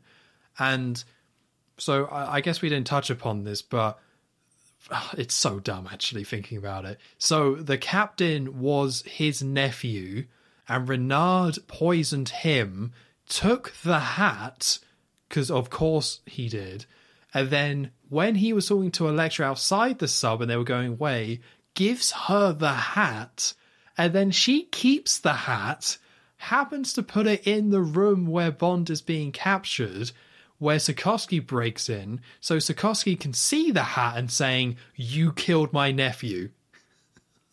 Well, when you put it like that... Or when you explain it. Yeah. What a terrible plot device. It's so forced. Oh, I didn't really think about the hat very much. Oh, because it's odd that he does Renard messes around with the hat, but I thought that was them trying to add in a little bit of humor and comedy. But no. It's pure, blunt storytelling that is just enough so Sikorsky knows, oh, you killed my nephew, and gets mad. Right. Of course. Yeah, no, you're right. So he's all mad. So he's about to shoot her, I think, or he's thinking about it. But she like takes the captain's hat, and I think she's like taunting him a little bit. But as she's talking, she shoots a gun from behind the hat, and that goes into Sikorsky, and he goes down. But straight away we see he's not quite dead yet, because he's still moving. Like Bond noticed straight away he's moving, and he gets his cane. So throughout this film, he's had this cane. Which is, again, I think quite nice, a little thing to his character, because Bond gave him a limp in the last film. I'm not sure if he used a cane in the last film, but I like that he uses a cane in this one because of that limp that Bond gave him. Yeah. So that's actually a gun. So as he's lying on the floor dying, he aims it at Elektra, but then slowly goes across and aims it at Bond. And he aims it, and then he fires, and that hits one of the chains that on Bond's hand, and breaks it, and then he dies. I don't think he says anything, does he? No, I think he just gives a little smile to Bond. Yeah, just a little smile, because he's helped him out. But Elektra doesn't see that, And Elektra's just saying, oh, he must have really hated you. Idiot. just what a stupid thing to say. Oh, I can picture you saying that during watching it as well. Just, idiot. Boo. Rubbish. So Bond then frees himself, grabs the gun. I think the guard that was always around Elektra storms in, like someone who we saw a lot but never speaks, or I don't even know has a name, comes in, and Bond just shoots him. So, bye. Great stuff. But that gives Elektra enough a chance to run away. And she starts running up the stairs of the tower, so Bond starts chasing.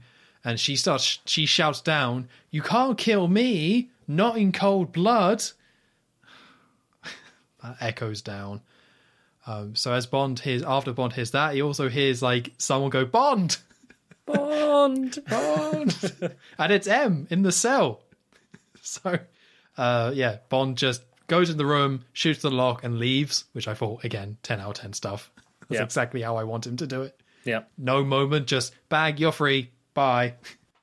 But not even the bye, just gone.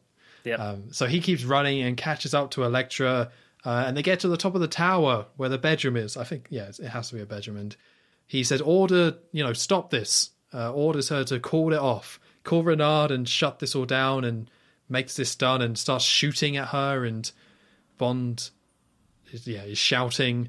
And then she starts saying, because there's a little walkie-talkie that he's trying to get her to speak into to tell Renard to not go ahead with the plan. And she's all like, "You won't kill me. You'll miss me too much," or something like that. And eventually she's all taunting. She goes to say something to Renard, which is clearly not calling it off. So Bond shoots her. And she falls very dramatically on the bed. And at this point, M catches up and sees Bond stroking her head. And she's dead. That's that. And again, it just, I won't repeat what I've already said about the teenager stuff. This just hammers that home. The way she acts, it's so stupid. It's just terrible.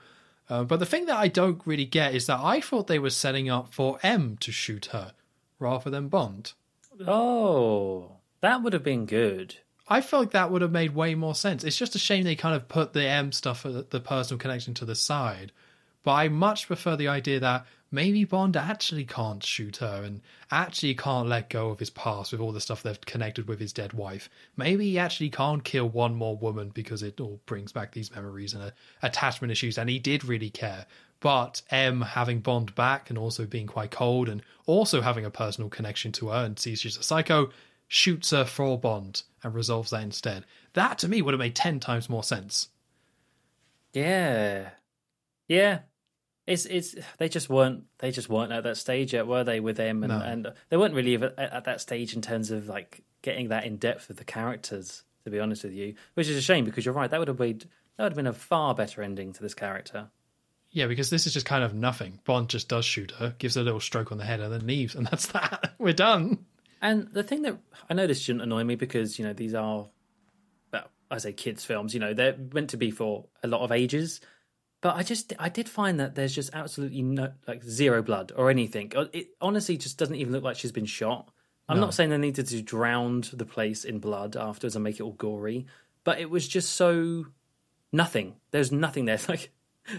You wouldn't even be able to tell. So that annoyed me. Well, there's a reason why villains usually get like a more over-the-top death, so you feel it more without the gore. Yeah. But just shooting someone is just lame. Like, push her out the tower, I don't know. Something. Oh, you've got some good ideas for the end of this film. I tell you. Very runs different. In, Robbie tackles her out the window. That's how it should have ended. Slaps her one more time. Yeah. But, she's the villain, and they just didn't give her a very good death, so it's a bullet to the head, you could say, for this character. Yeah. So Bond gets over that very quickly, looks out the window and sees the sub. Is, I think it's moving, or maybe it's just waiting there. So he climbs up on the ledge. I don't think he even talks to M. I think he just straight away, he's just like, gotta go, and just jumps out the window. Yeah, no time to waste. No time.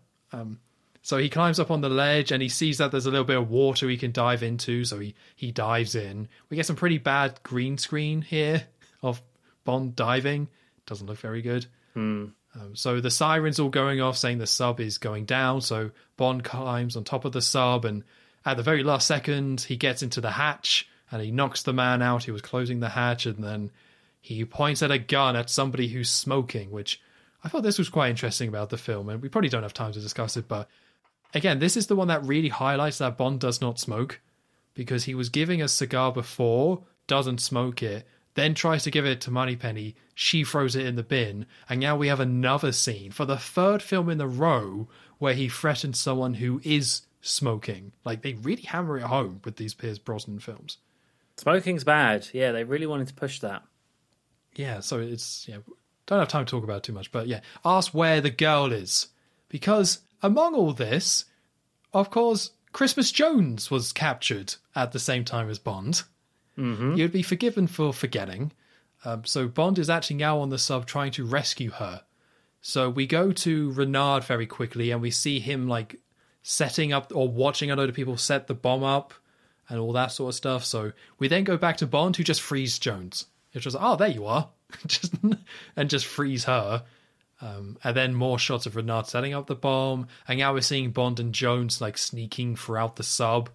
And Bond says, if we force them to surface, if we can get the submarine to surface, then the Navy will come, see it, and then the day will be saved.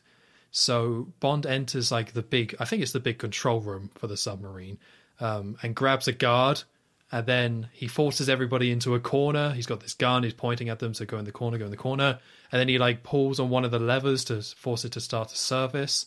And because it's now going upwards, the alarm starts going off, and Renard hears this and starts running. He enters the room, he starts shooting at Bond, and Bond uses the guard as a human shield. Bond then shoots the controls to break them, and this causes the sub to then start tilting at an angle. So it's now tilting, or starting to tilt downwards, and starts to fall down. So Bond realizes this is what is happening, so he sets up like a safety net for himself, like quite literally. And everyone else is just slowly kind of going to the side as this whole thing is tilting, because the idea is that it's going to tilt at 90 degrees. So the corridor, which normally is horizontal, is now going to be vertical. So Bond is on this, and we see a man also like falls as the thing is tilting, and that turns on a propeller, which causes the submarine to go directly downwards and crash into the sea floor. So Dr. Jones falls down, falls into Bond on the net. We see Renard is starting to climb up, so he's still heading towards the reactor. And because they've crashed into the seabed, a lot of water starts rushing in to the sub. So Bond and Jones are now climbing up. Renard is now climbing up with the plutonium to start setting up the bomb. And Jones notices that, or somehow knows, I'm not too sure how that, Renard has locked himself into the reactor. The reactor is now completely sealed off, so Renard can do out his plan. So Bond suggests that he's going to swim out. He's going to, because they can't go directly in. So instead he's going to leave the sub, swim along, and then enter a hatch that will get him into a reactor. And explains to Jones that you need to press this button. You see this big button here? When this light changes, that means I'm in, I think it's the pressure vault, pressure chamber. Yeah. Like the one that drains all the water.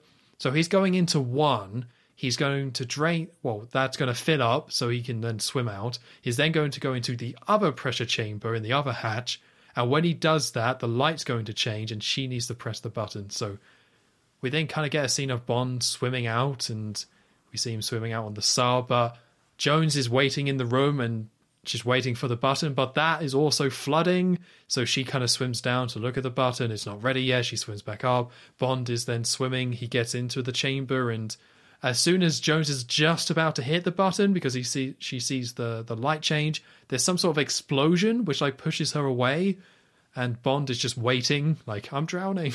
And so help me. Jones just tries again and just hits the button, and at the last minute the chamber starts draining, so Bond is saved. Ooh. There's we always get to this point where there's always like an extra thing to do after. I mean, usually it's, I guess, if you do see Renard as the henchman of this film instead, rather than the co-villain, then like, this is that bit of the film, kind of like where the main villain's been taken out of. But it's always like these things have to happen quickly because they are near the end. And it is like, I mean, as you were describing that, there are some bits I was like, oh, okay. As you were describing it, it happens so quickly. The main thing I got out of this bit is that I like the idea that the submarine is tilting, so everything's at a weird angle. Kind of a bit different, I suppose. Yeah, it's quite small scale for a Bond ending, especially when you look at like Tomorrow Never Dies and stuff. It's pretty small scale, but I actually think it quite works as a small scale set. As you say, it's quite simple. It's just a submarine that's been tilted, but that gives it a whole different kind of feel and angle, and seeing people kind of climb up.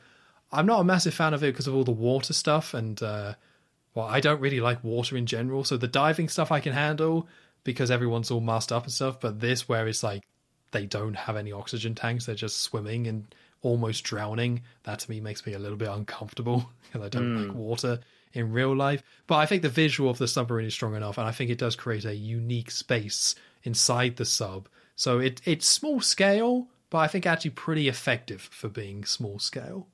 Yeah, I'd agree with that. So yeah, Bond, Jones has pushed the button, so Bond is able to get into the room where Renard is and breathe. So because of the way that the submarine is tipped, Bond is basically right above Renard as he's putting in the plutonium rods into this big sort of interface of all of the tubes in it. And so yeah, he starts putting it in, and you see these shots of some dials. They start going up. Some water starts bubbling. Oh no, bad stuff's happening, clearly. So Bond just kind of jumps down on top of Renard to stop him and knocks the rod out of his hands. And they start to fight, and he starts to try and strangle him or break his neck even. I don't know what he's doing. But before he can carry on with that, he does spot Jones is still trapped and she's drowning. I would say underneath, but all the angles are funny. So she's at a door, and so he has to stop and go and open the hatch for her. And so she comes in, she's soaking, and she's almost nearly died, but she just has time for some very awkward last minute exposition here, where in her scientist role she has to kind of clumsily point out, basically for the audience, if Renard gets that rod all the way in to the reactor, that's it. Okay, thanks. We kind of gathered that by now, but it's just so clumsily put in this last section. Just get on with it by this point. So yeah, Renard has woken up from, or recovered from Bond knocking him out, and again puts the rod back in. It's very much like a stop-start with us. So they carry on fighting for a bit, and again the rod falls to the floor. Renard starts to strangle Bond, and this is where Bond reveals that I can't remember the exact dialogue, but Bond reveals that Elektra's dead, which causes Renard to lose his temper and go crazy and start kicking Bond, calling him a liar. And this is the thing I mentioned way back earlier about how this character is meant to feel no pain and be almost superhuman with elements. He can, the Doctor was saying, he can push himself harder, faster, smarter, and you're just getting two blokes fighting each other here. There's nothing interesting about this stuff. I know we're right at the end of the film. I can't expect too much, but there is nothing interesting about this character right now at all. He's just a man. Yeah, no payoff to this whole no pain thing in the slightest. No. It's what happened? Why? He's reacting the same way that any other goon would to Bond's kicks and punches, and they're not even doing the typical gag they would do where Bond punches him in the stomach and there's no reaction. Even the guy from the bloody newspaper factory got that, and he hasn't got a bullet in his brain. Yeah, and I don't know if you noticed this, but something went really wrong with the sound design in this one, because all the impact sounds of the punches and kicks are just incredibly weak. Are they? I didn't notice that. When he was kicking Bond, it's supposed to be a really big kick because he's mad, and it also knocks Bond down and he can't get up for a bit. He's winded, but the kicks are just something really went wrong. Oh no! Because it sounds really bad. It sounds like they just weren't mixed loud enough, so all the sounds just don't work at all. They just got tired by this point of the film. Yeah, that would be. It's fair. But you're right. Yeah, he does kick Bond down to the floor, which gives again some more time for him to put the rod back in again, and it's getting very, very close. You're seeing the dial; it's almost about to go critical. But Bond, whilst he's on the floor, he spots like this pressure hose that comes loose from somewhere and works out that if he puts it in another spot, or maybe it's the same spot, I don't know, pushes a button somewhere on the panel, it like reverses the pressure from this thing that Renard's putting the rod into. And so he does that, and it causes the rod to backfire out of this thing and impale Renard right through the chest. And that's how he's dealt with. And the line? Impale,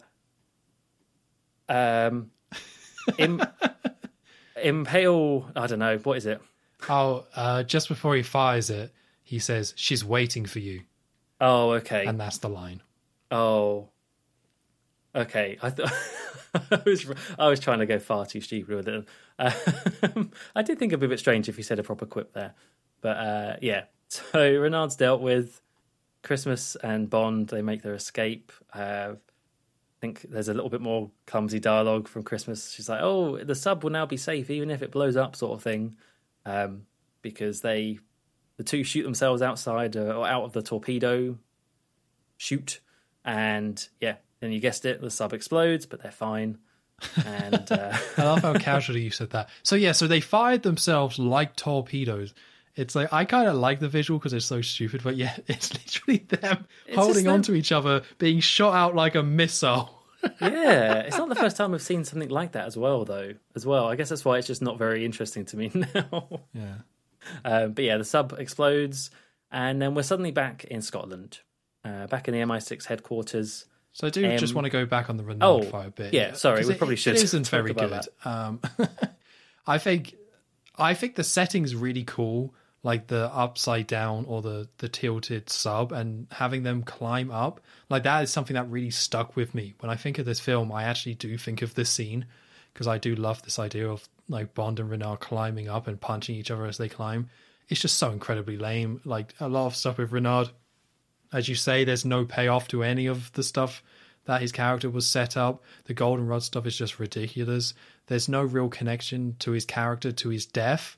The closest you get is like, oh, the rod he was trying to put in kills him, but it's like, who cares? And it did make me think about how Sanchez's death was so good, because it ties into everything the film was going for and its narrative payoff for everything that happens.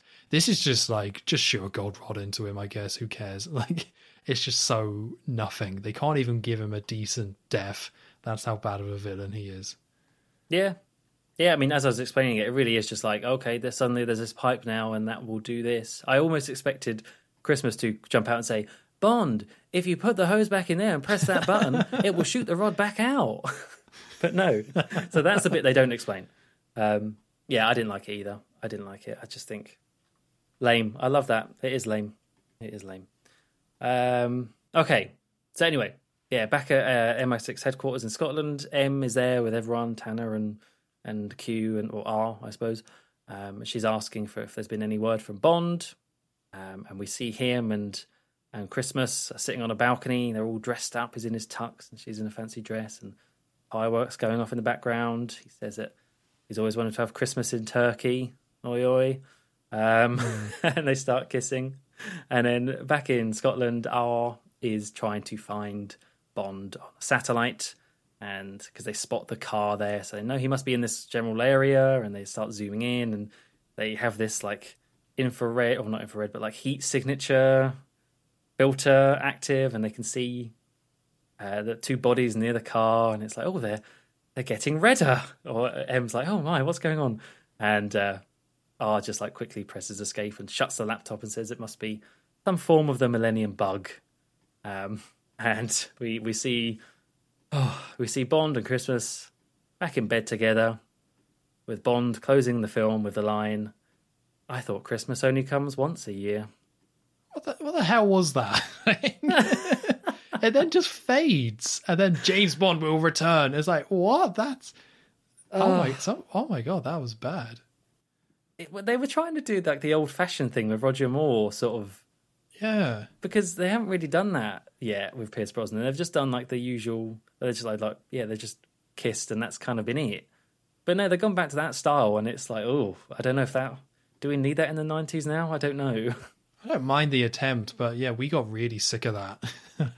Yeah. So if you're going to do it right. This just feels like they're just doing it. But I do have to kind of say, I don't know if you noticed this. The scene where Bond is in the tux and she's in the dress and they're having a drink, it looks so fake.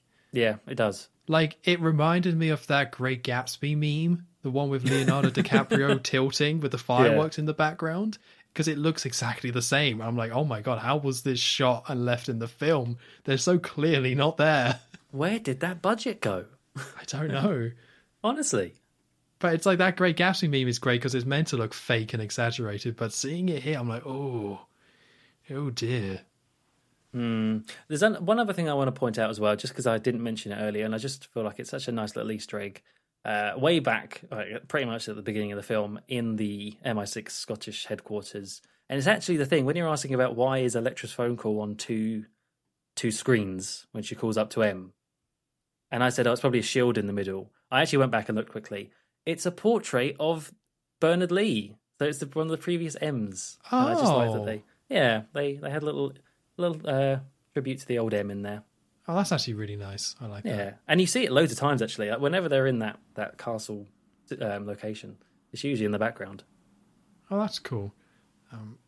So I do want to make one last point as well, because I never really talked about Christmas Jones. I actually think she's fine.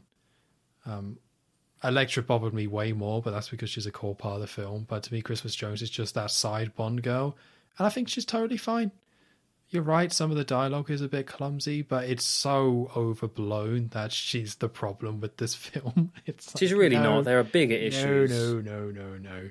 I actually think she's okay, and I think there's a lot worse Bond girls than this. It's very exaggerated, the criticism against her.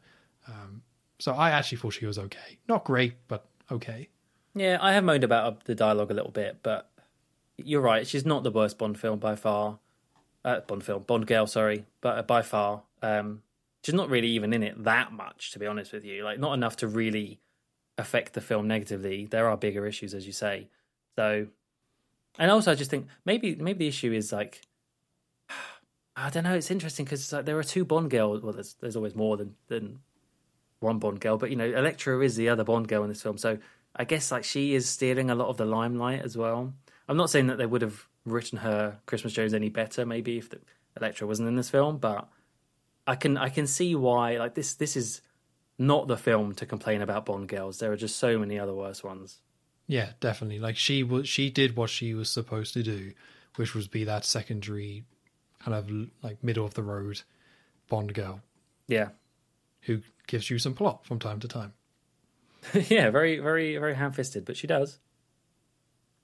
And that's it. That's the end of the film. And I will quickly say as well, there is no different strange-sounding song. It is just the Bond theme over the credits. Oh, finally. Which is just what you want. Just play the Bond theme, for goodness sake. Simple. Easy. Yeah, works so much better. It really does. Well, this is your turn to go. You do odd numbers, so you go first. Boy, yeah. Oh, odd, yes, okay. Well, if you haven't guessed, I'm not a big fan of this film. Oh. I'm going to very quickly say the things I didn't mind / liked. So, yeah, the pre-title sequence and the boat chase, I like that. Nostalgic element to that. I like the music for that. We've discussed enough that we like the idea of Electra. And I do actually still quite like the torture scene with her and Bond.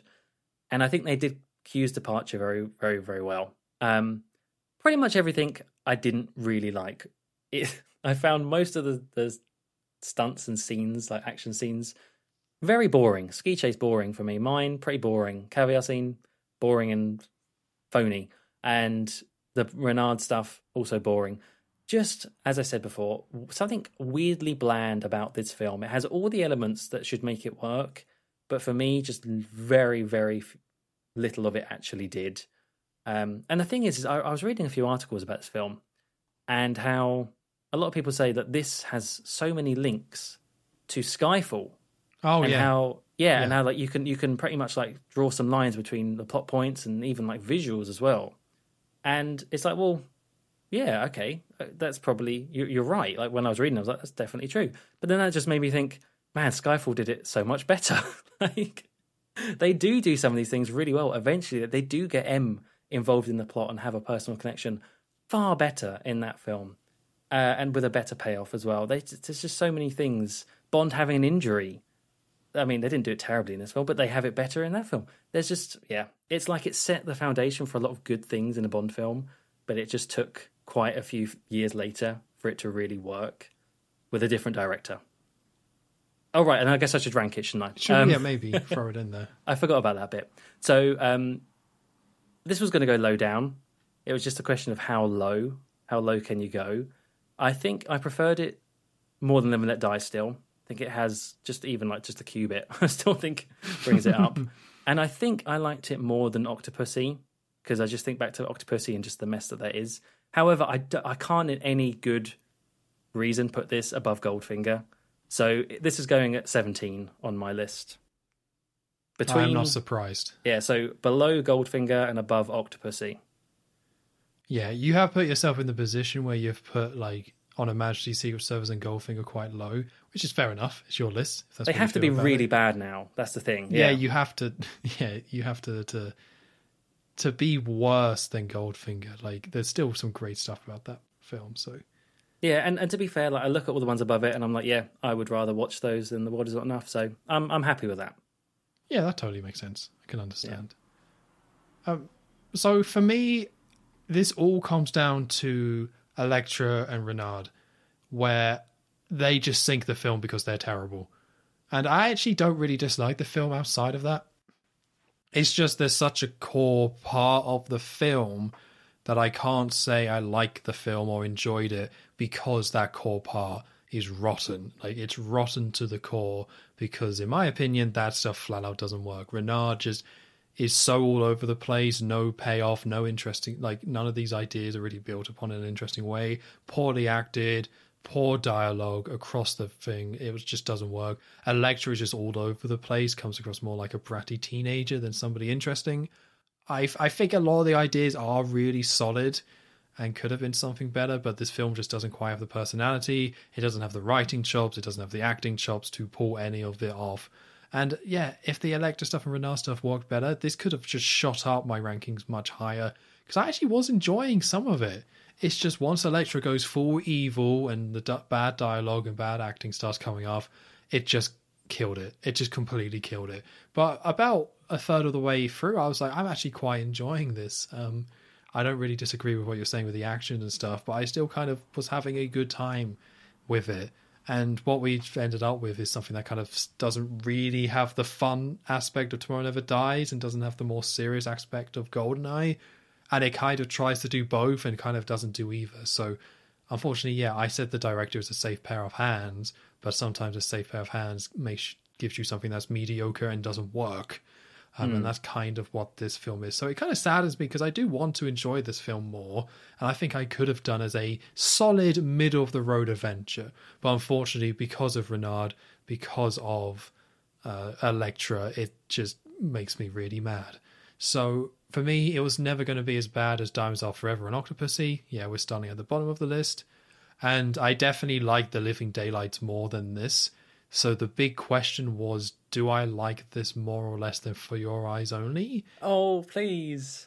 And I'm sorry, Joe, I'm going to put it above For Your Eyes Only. But Chrissy. Sorry, Chrissy. And Chrissy. All right. It's very similar film to me, where it's like some of the ideas are good, but a lot of it just doesn't kind of work. I think the best of For Your Eyes Only is better than the best of The World Is Not Enough. But I still found myself overall kind of liking it a little bit more. I really didn't like For Your Eyes Only, if that wasn't clear enough. So I'm going to put it above For Your Eyes Only. So at number 16, so below The Living Daylights, but above For Your Eyes Only. Oh, so yeah, I mean, it should have really come as no surprise, I think.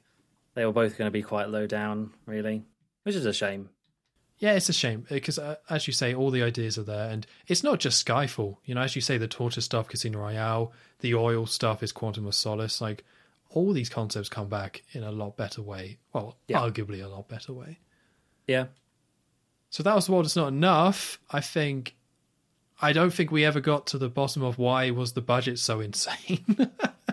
Apart from the location switching. But it still doesn't feel like it justified it in the slightest. If anything, it's made it more confusing now because we just pointed out about how many things look bad in this film. So yeah, knows this where it isn't runs? Maybe- like a big crazy mess. This is just kind of a bit of a sad mess. maybe it got laundered somewhere. I don't know. Oh, maybe. Maybe Barbara Broccoli and actually no, I don't want to get sued. I'm going to stop. No, cut that. No slander. Yeah.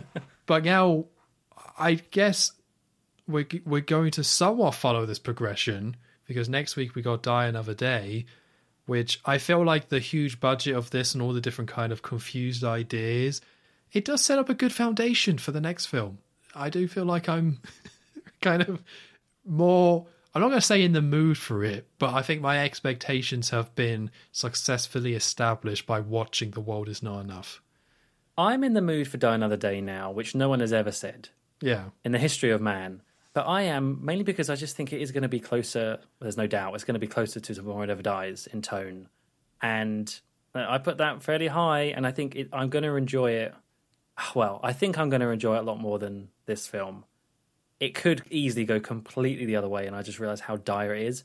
But I think I'm going to like it more. I hope so. Yeah, For you and me as well. yeah. But The World Is Not Enough, its ceiling for me was just like a solid, okay Bond film. Like that was the ceiling for it. And because of the issues I have, it's sunk lower. Die Another Day is such a weird, wacky film that this could be like another A View to a Kill. Yes, yeah, exactly. Or it could be an Octopussy. I don't know. So there's almost like a weird high ceiling because I know it's kind of going to be a bit naff and rubbish and all over the place. But I feel like I'm maybe more prepared to get into that stuff as long as it has enough fun with it. Yeah, I think that's the thing. It just needs, as long as it's more fun, as long as it's more entertaining to me, even if it's actually, this is the thing, I think a bad film is better than a boring film. And I think Agreed, that's yeah. why I might like Die Another Day more. Yeah, I mean, I'm looking at your list and that's It's certainly your mantra. it's highly Moonraker, I'm likely. seeing quite high. Yes, let's just say that's high chance of that happening. Yeah, probably. But no, I'm somewhat excited for next week. Yeah. So any last thoughts before we go, Joe? I can't believe we talked so long for a film I didn't really like. Welcome to my world.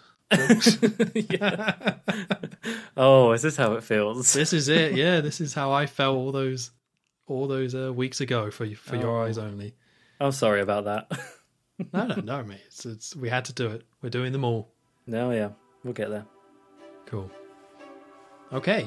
Well, thank you very much for listening. You have been listening to episode 19 of the Bond Revisited podcast. The Bond Revisited podcast will return next week with Die Another Day.